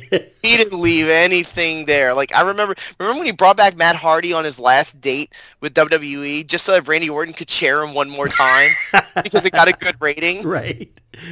I remember that. I almost gave this to one of our next couple awards. Like, one of our awards is worst angle. But I think it's a worse decision because it's not even an angle. It's like they butcher. It's like, okay, we're telling this story. Okay, let's poop on it now. You know, honestly, and this is where we try to be honest about AEW. I had a few choices. Yeah. So here are the three I thought of. Tony Khan just dropping the ball in the House of Black. Yep. That was one. Yep. Making Double or Nothing too long because he overthought the whole thing about Game 7 of the Eastern Conference dumb. Finals. Yeah, I mean, I feel like that show just ended an hour ago. Bad move. Like, either start it later or just plow through it. Just let it go during the game. Who cares? You got their money in their back pocket. But mine, the biggest mess up, and I don't care how many YouTube hits Jeff Hardy got, the Hardy Boy experiment failed. Yeah, it was bad. It just did not work. Jeff never looked good. No, he didn't. It made it seem like they didn't care about his well-being when he almost immediately got popped. Which it's not really their fault, but you know, perception is reality to a lot of people. And I do not want to be strung along anymore about he's coming back. He might be. He's not coming back. Right. I think either he's stuck in rehab or he's going through a lot of personal issues that he needs to work out first. I want Jeff Hardy, the person, to get better first. Right. And that could take. And sometimes it takes longer. Yep. Sometimes it takes longer than it took Moxley. Sometimes it takes longer than it took Eddie Kingston. Like, some people, they really need time depending on what kind of things they're going through in life in order to sort out their issues. Jerry, obviously, depending on his past, has a lot of issues, and I don't think wrestling in AEW is on the bucket list. You're right. Yeah. No, that's fair. We've got 3 more awards. Yep. This next one is, we call it the Cody Rhodes Solves Racism Award, which it's the worst promo of the year. We might need to rename this one because my choice is actually the one you said you almost went with. Buffalo, New York. You know me. You don't know me. Marina Shafir was given a microphone. So wait, I'm not totally on board with this. So okay, is this viral? Is this promo viral? I think so. Like, okay, like, do AEW fans know what this is? Yes, AEW fans. Okay, definitely. That's what I wanted to know. AEW fans definitely know. Marina Shafir was, because it wasn't on Dynamite or Rampage. I think it was on Dark, right? It was on Dark Elevation. Yeah. And Marina Shafir was given a mic, and if you've not seen it, check it out. She like starts kicking the bottom turnbuckle, I guess to look tough, but it looks like a child throwing a tantrum. Vicky Guerrero is openly laughing, I think, at her bad promo. She's wearing a hat that looks like she got it from the Charlie Chaplin catalog. It's just so bad. Like, no one coached her. No one gave her anything to say. I don't know if she just lost what she was trying to say, but it's so bizarre that it's worth watching. You know, I don't think it's like at the epic levels of like Steiner math in the annals of history, but it's pretty bad, and I think it'll be bad for a long time to come. Okay. Yeah. Mine was earlier, and I don't think either of these people are involved in AEW anymore. Brandy Rhodes, when she cut a promo, it turned out to be her last promo on with AEW, I believe. Rough. So Dan Lambert comes out, and they sort of have and Ethan Page is chaperoning him, and they sort of have a war of words. But you can clearly tell at some point early on in the promo that Brandy just basically starts shooting. And there is nothing worse than a scorned woman shooting in the ring. Like, they know how to needle at you. They know how to find your weaknesses. I think Ethan Page was there, and to be honest with you, maybe it was just this one. Well, there was one other part that was even worse where Paige Van Zandt comes out and then Brandy Rhodes immediately starts trying to fight her because I guess she thought that she was being set up by the producers to look weak so that Paige could beat the shit out of her. So the whole segment just fell apart. And but there was one part where Ethan Page was in the ring and he says something, and I didn't think he said something mean, but Brady just all of a sudden goes, Ethan, the only reason we ever got you is because we tried to get Josh Alexander, and I thought that was really low. Yeah, I thought it was really, really shitty. It was almost as shitty as what Punk did with the whole Scott Colton stuff. It was like, really? Did you have to air dirty laundry like that without even asking him? Right, because it was clear she went into business with herself. It very much was reminiscent of like old Stephanie McMahon, like I cannot be made to look weak to anyone. The infamous Dusty Rose promo. With the hand in the face type crap. Yes. So bad, so bad. Yeah, it's a good choice. And then Lambert basically there are other candidates. I mean, sure. There are some promos with like even CM Punk. Some people, I thought the Punk one with Ace Steel was good. I thought it was kind of wacky. I thought the whole Ace Steel dropping F-bombs in the ring. You need to fucking get up. And it's like, dude, the network is watching. Right. Right. Any Jeff Jarrett promo, I think, is in consideration. Hangman Page punching himself in the face over and over again. Yeah. I'm just spitballing about all the dumb ones. Kenny Omega comparing the fans to house cats who shit all over the floor. Yeah, that wasn't on air though, was it? Wasn't it post show? It was post show. You're right. Still, yeah. There's one weakness Kenny does have. He can't cut a promo. He tries to like get like, I don't know, catchphrases over, like even like I bid you adieu, like, and fans chant it, but I don't know, it doesn't work for me. As a wrestler, phenomenal. Sure. I mean, it's Kenny Omega. He also looks in like great shape, man. I noticed this past week, like he looks really, really in good shape. Yeah, I do hope that the idea of opening up the stipulations is that's how they can beat the Bucks and Pac by getting things on the wacky end of stuff. Right. And right. that would be a nice little wrinkle into the best of 7 if it goes to 7, which we were expecting. Yeah. We've got 2 more awards. The Nightmare Collective Award for Worst Angle of the Year. You already mentioned it a couple times, so share yours. The fucking shark cage. Like, maybe I just hate shark cages. I never liked that scene in Jaws, so it's like maybe I just have like a childhood fear of it. It's like it just reeks of RoboCop, like in Capital Combat. Like it's like anytime I see something really phony Batman-like, I'm just like, no. Like I just thought it was dumb. I thought the whole idea of having all the members of JS in a cage was dumb. Yeah, that's all.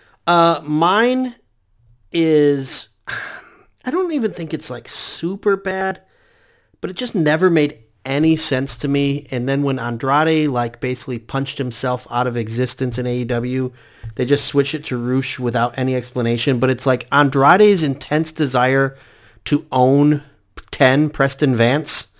It never made any sense to me. It was this weird angle where Andrade like wanted 10 to be his like servant and leave the Dark Order. And didn't 10 get like tased somewhere along the way? Yeah, so his knee, he hurt his knee, so he couldn't wrestle in the trios tournament. So Hangman took place. Yeah. And all of a sudden, I think Andrade pulls out a taser. It's so weird, man. Like, and it's just like, and then when Andrade was written off TV, it just became Roosh, and they wrote it like Roosh was the one that was being Andrade all along. It just was so bizarre, and it just never made any sense. And it lasted for like a couple months, dude. Like, and not only that, Preston Vance did turn on the Dark Order. Yeah, he threw his mask at -1. Like, just a stupid story from start to finish. Like, so what's the blow off to that one? Does -1 beat him in All Out 2028? Yeah. So once he turns, is that the main event? Yeah. We laugh. Yeah, I mean, who knows? It might happen. So, but for me, that one was bad just because, like, I mean, I think there's worse moments and worse segments, obviously. Mostly these are forgettable, but, like, from start to finish, it never made sense. It never had any compelling turns, and it didn't have a payoff, and it benefited no one. Like, just bad from start to finish. But we've got one more award to give out. It's the Future Endeavors, the Worst Dudes of the Year. I will give mine first, And let's see if... Okay. Give me a hint on yours. Male or female? Male. Is it a single or a unit? It's one wrestler. Okay. Then we are not in agreement because I chose the Gates of Agony. Just the worst dudes. Somehow in 2022, in this storied run of FTR where we talked about and have already fawned over their historic year that they have, will go down in history books as one of the greatest runs ever. These guys are like, hey, I bet we can have a bad match with them. And they did. These guys just really, really suck and they don't belong in AEW. I hate to say it. Sean Spears. Okay. Yeah, no, I get it. Sean Spears. I mean, there's others. Like, I mean, if I really wanted to be mean, like, I could say, like, the Gun Club. The thing about the Guns is that they're young, so they still got time to figure it out. Yeah. Like, Pretty Peter Avalon's a jobber, and he knows he's a jobber. Sure. Buddy Matthews, wheel of a group, but they just got pushed again. So maybe there's life yet for Buddy Matthews in AEW, and he's not actually going to be gone. So some of these guys might be able to find second life, in other ways where it's like, the when it comes to Sean Spears, like they even turned him babyface. I don't know if you even noticed this. Yep, I did. They brought him back after he took paternity leave, and he's like chill with Wardlow all of a sudden. Yeah, it's like, dude, I need to right some wrongs that I've done. And it's like, yeah, we need to right some wrongs. We need to get rid of you because your career. We need to right that wrong. Yeah, that's a good choice. And the only one I was really thinking about was Matt Hardy because I really didn't care for anything he was doing. I do appreciate the fact that after Jeff left, he tried to make something with Private Party. Like, yeah, that's fair. He's trying to do things with other acts, and he's not just basically like collecting a paycheck like Andrade is. Okay, no, that's fair. All right, Andrew. I mean, those are our awards. I think we're pretty in sync in terms of. I don't think anything that you picked where I wildly disagreed with you, even though we didn't have the same choices all the time. Yeah. We generally are in agreement on what's good and what's bad, Yeah, and there's so much going on. Right. Like, there's always things going on in AEW, so there's a lot to choose from. Like, I wish we could have picked Adam Cole for Wrestle of the Year. He's been out for almost half of it. I know. He's been gone for so long. Like, I mean, even CM Punk was out a lot. That was the buried lead of this entire year, is that CM Punk couldn't stay healthy. Yeah, I mean, what did he have? 4 matches the whole year? He had dog collar. He picked up a few between Revolution and Double or Nothing where he wrestled Penta. And he teamed with FTR the one time. The infamous Bobby Fish one where he tried to kick out of the GTS and got mad at him. And that's right. Now he lives free in Bobby Fish's head for the rest of his life.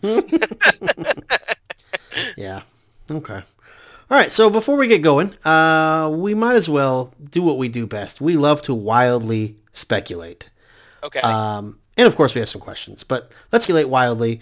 Andrew, give us some bold predictions for 2023. Okay. One's pretty obvious. The other two, not so much. The obvious one, AEW announces that they get a new deal with Time Warner Discovery. Okay. And they get double the revenue, which is not it's not unexpected. Sure. Like, I think that would be, I think their deal was somewhere around $50 million a year. I could see them getting like over $100 million a year. Cool. And that'll open the pocketbooks to do more things, not necessarily signing talent because Jesus Christ, they got enough, but like they can do other things. Like, we already heard a rumor that, I don't know if you heard this one, that they got a producer who was within WWE for quite a while and was well respected, and they were trying to hire him to replace Kevin Dunn, but he had already left the company. Well, AEW just picked him up.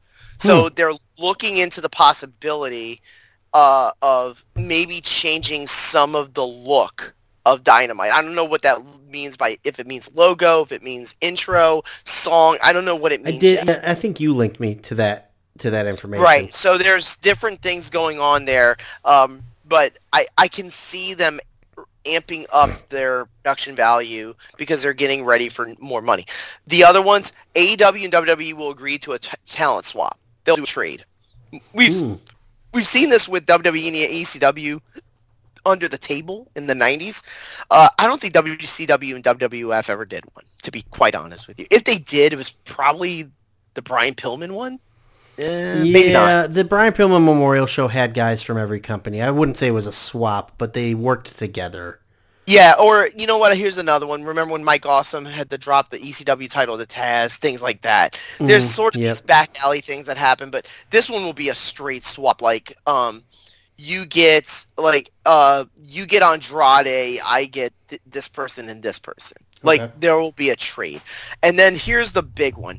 CM Punk returns, but he only wrestles one more match in Chicago. Who do you want to predict who he wrestles? MJF. And he loses. Okay. All right. Well, that kind of leads to my bold prediction is I think MJF is the world champ for the entire calendar year of 2023. Okay. Can he break Roman Reigns' record of 2 years? No, I don't think so. I think 2024 because that's the whole bidding war thing. I think he loses in 24, but I think he goes all this next year as champion. He goes all in and all out as the AEW champion. Right. Exactly.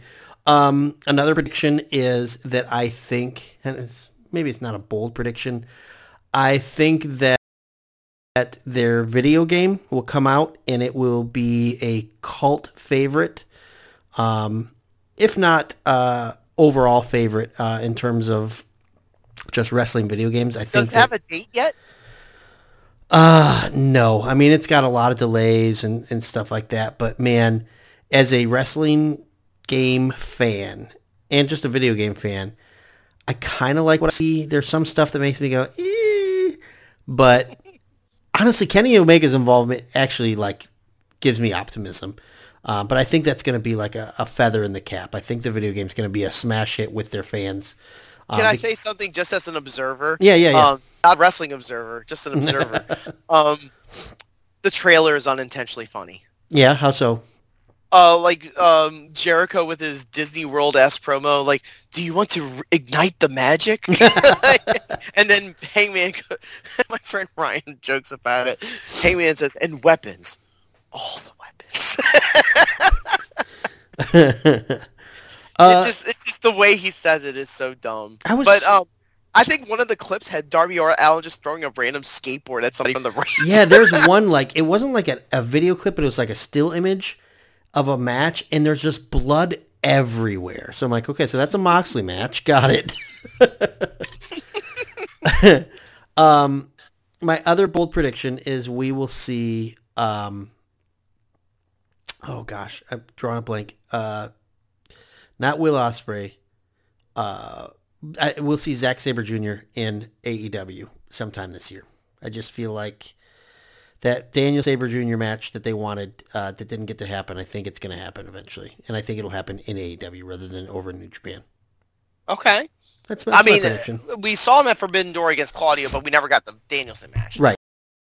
So clearly they have unfinished business. Yeah, I think it'll finally happen. It's something that's kind of been forgotten about, but probably not by Bryan Danielson. So, all right, let's do some questions before we get out of here for the night. Sure. All right, Andrew, in its 3-year history, the main event title matches for Winter is coming up in Jon Moxley versus Kenny Omega, Hangman Page, Bryan Danielson, MJF versus Absolute Ricky Starks. What do you think the main event for next Winter is Coming will be? MJF versus Wardlow. That's good. I mean, I have to go with an MJF match because I just said I think he'll still be the champion. We've done MJF Darby Allin before, but I think they could go back to that. Has Winter is Coming always been from Texas? Well, the first one was in Daly's place in 2020, but the other two were in Texas. If this one's in Texas, hear me out. MJF retires Dustin Rhodes. Okay. What do you think? That works. That could be a fun one. And instead of hugging, he'll hug him and then kick him in the nuts like he did to Cody. Yeah. Jon Moxley will run out and start blading in the aisle. But yeah, I mean, I like your bold prediction. Like, I can see that happening for sure. I mean, I would like to just, if I wanted to just randomly pick like two people who were just in the title mix right at that moment in December. I mean, if I wanted to just randomly guess, Wardlow versus Swerve Strickland. That'd be fun. That would be cool. But I mean, that's just random. Yeah, sure. That's a tough call. I mean, a year from now is, I mean, just thinking back in this past year, like we said, it feels like they've been 10,000 matches, you know? Yes. All right, Andrew, would you rather shadow someone at work or be given an accountability buddy? Oh, shadowing. Yeah. When you shadow, you're not expected to do anything or have responsibility for anything. Yeah, I agree. And I think the accountability buddy is a punishment. Like they're saying you are not doing a good job, and so you have to be held accountable. Correct. But you can always wind up powerbombing them, I guess. Yeah. You know? Yeah, you know what they call accountability buddy in your regular white-collar job? It's called being audited. You're being audited. It's not good. Which one do I want to ask here? Would you rather willingly take the stiffest pro wrestling move you could think of or be power slapped? I would rather take the move. I don't like being touched in the face. Because I feel like a stiff move, it's still a back bump most of the time, you know? Right. Like, I mean, you could break your neck, but at least I'll take the risk. Yeah, what's a neck? Who cares, you know? Have you seen this show that they're promoting after Dynamite coming up called Power Slap League? Yes. Dana White involved. Yeah, yes-ish. Like, and I've seen like these slap fights, like videos before and stuff. It's insane, dude. Like, how do you even decide that you're good at that? You know? It depends on how many people you knock out when you slap them in the face. Yeah, exactly. I hope you don't practice on your family. Right. Hey, son, come here. I want to see if I'm good at something. Hey, next question, since it's Christmas time. By the way, Andrew, Merry Christmas. Merry Christmas. Little ahead of time. I got your card in the mail. It was written in blood, just like the one FTR received. Andrew, what's the weirdest Christmas gift or Christmas exchange you ever had in your life? I don't have a good one, to be honest with you. If I had, probably a trading card. That was the weirdest one I ever got. I've got a couple. One year, I don't know if it was my parents or my brother. I don't remember. But someone got me because they knew I was a wrestling fan. So they said, oh, Jordan likes wrestling. Get him this wrestling thing. It was like Hulk Hogan and Sting walkie-talkies. Okay. But I was like 22 years old. And so I was like, thanks. You know? So that was a little weird. I can't believe you were still giving you a Christmas present when you were 22 years old. Right, exactly. But I think the proper cutoff's about like, what, 13?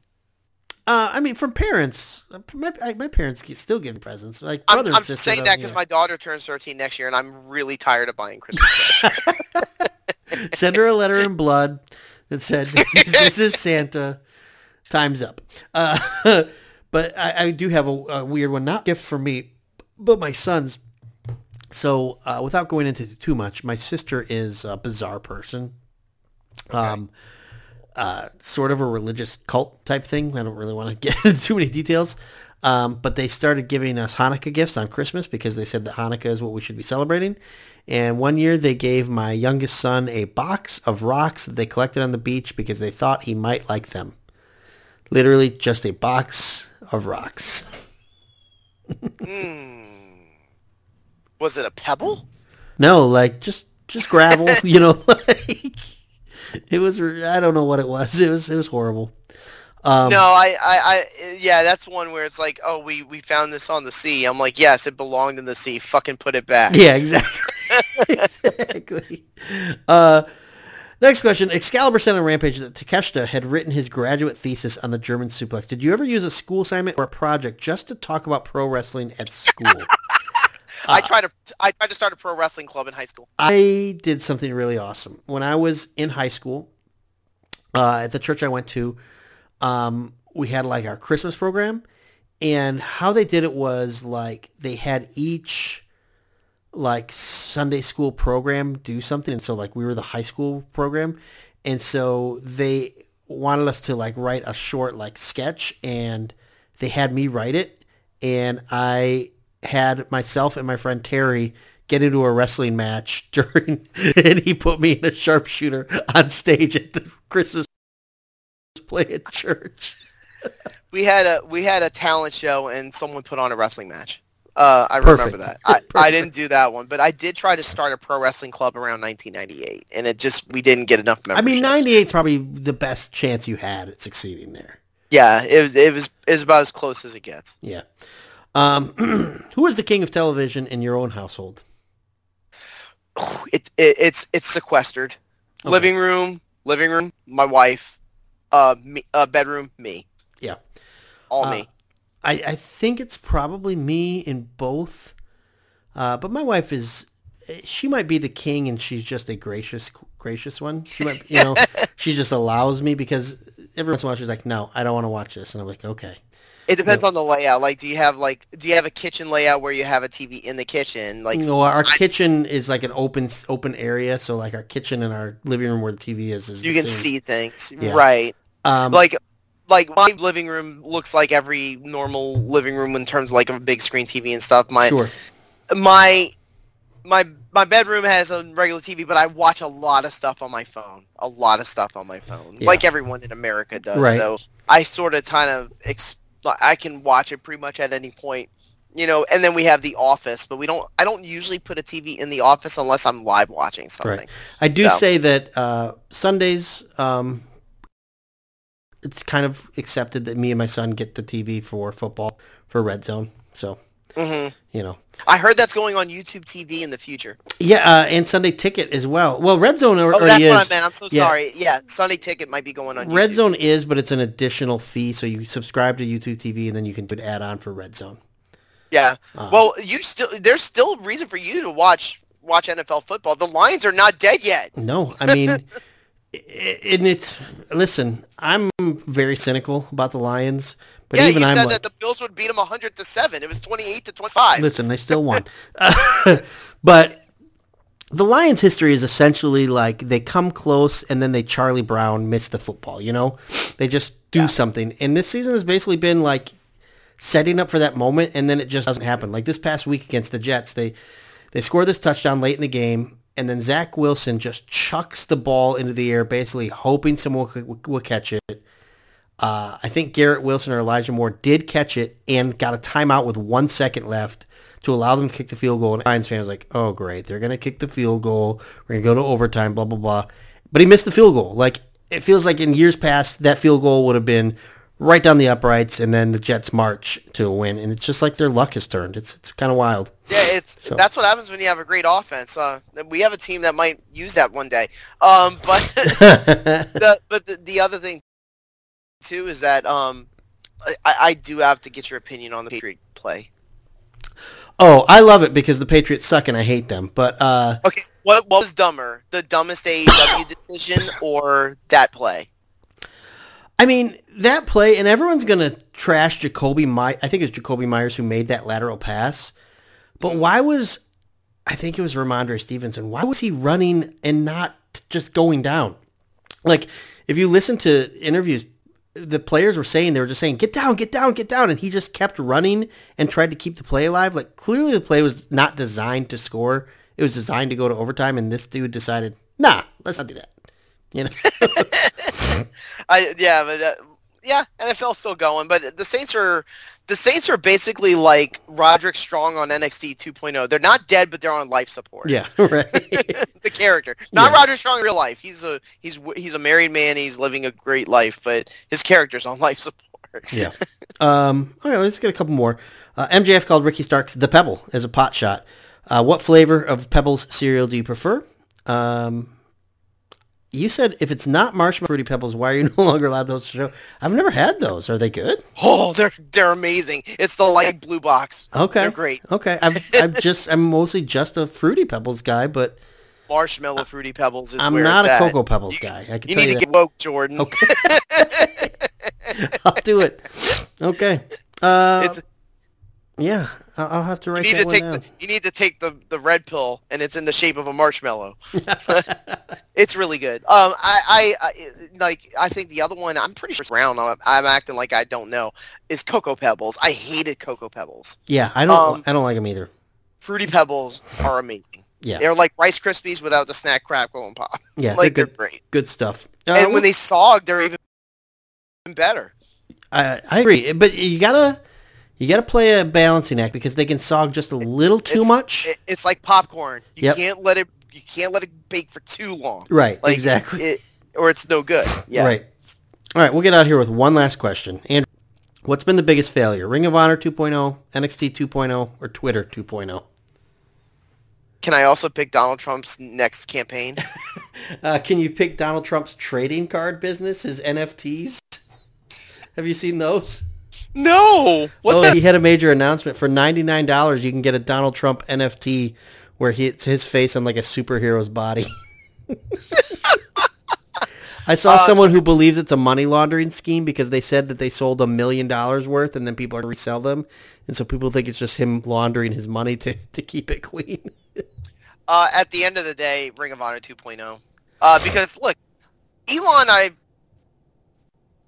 to it with the political part of it, but it basically looks like Elon's trying to run the day-to-day because he's just too much of a snowflake. Yeah. But he's going to own it. He's going to own it and make revenue off of it if he can, but he'll probably eventually sell it to an investor like Robert Sarver did with the Suns. But but the truth is, like, Twitter will survive. Twitter will be fine. Is it less good? Yeah, that was the point of Elon buying in the first place, to just own the libs. Right.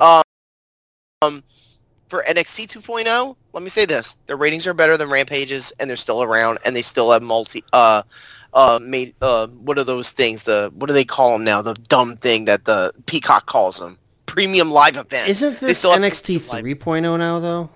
It kind of is. Yeah. Yes. So and yes, I did watch that thing called the Iron Survivor Challenge, and I don't want to see another one. Like it was like Battle Bowl. I said Battle Boil, like I'm in a crawfish boil. But Battle Peter Boyle. I would rather watch a reality show where you have to compete to make the best crawfish in a crawfish boil than power slaps and monster trucks. What other dumb shit have we seen after Dynamite? Didn't we have like a combat league? We had I think there was Battle Bots for a minute. Yeah. Yeah,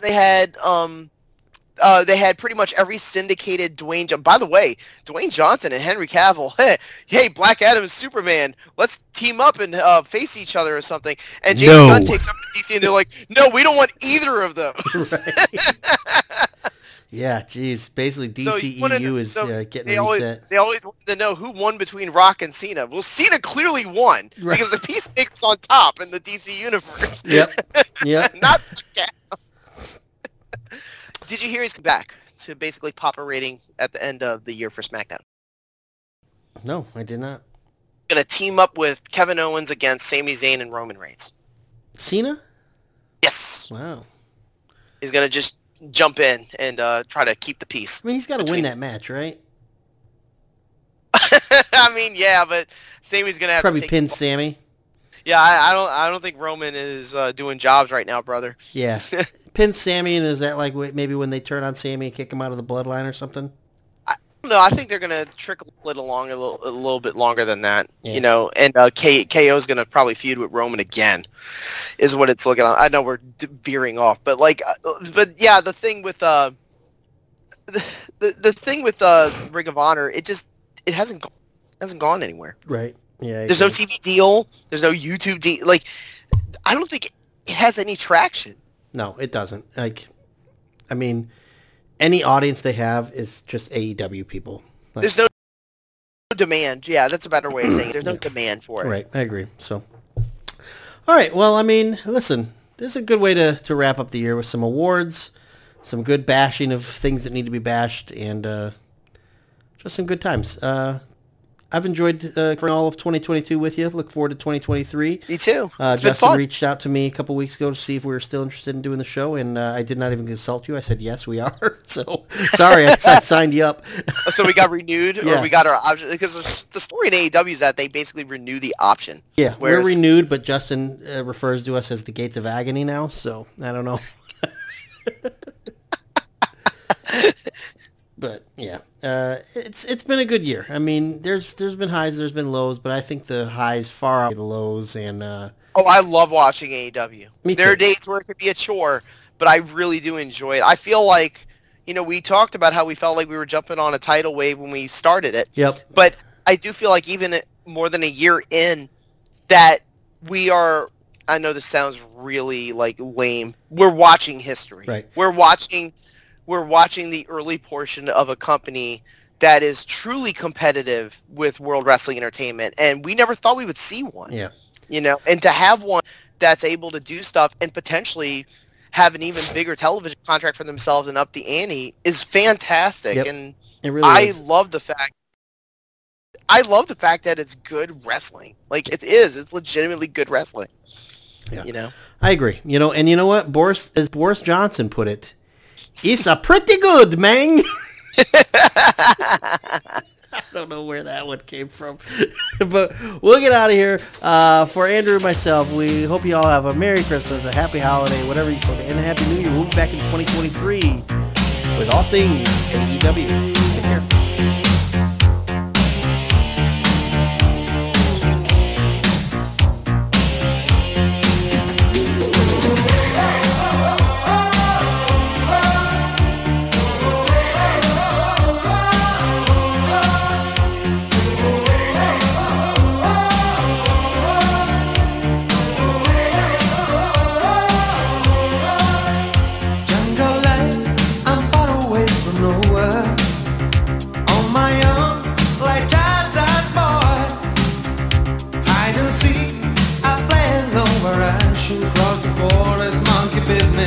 On a sunny afternoon, jungle life, I'm living in the open. Native beat that carries on, burning bright. I fight a blood to signal to the sky. I say I wonder, there's a message get to you.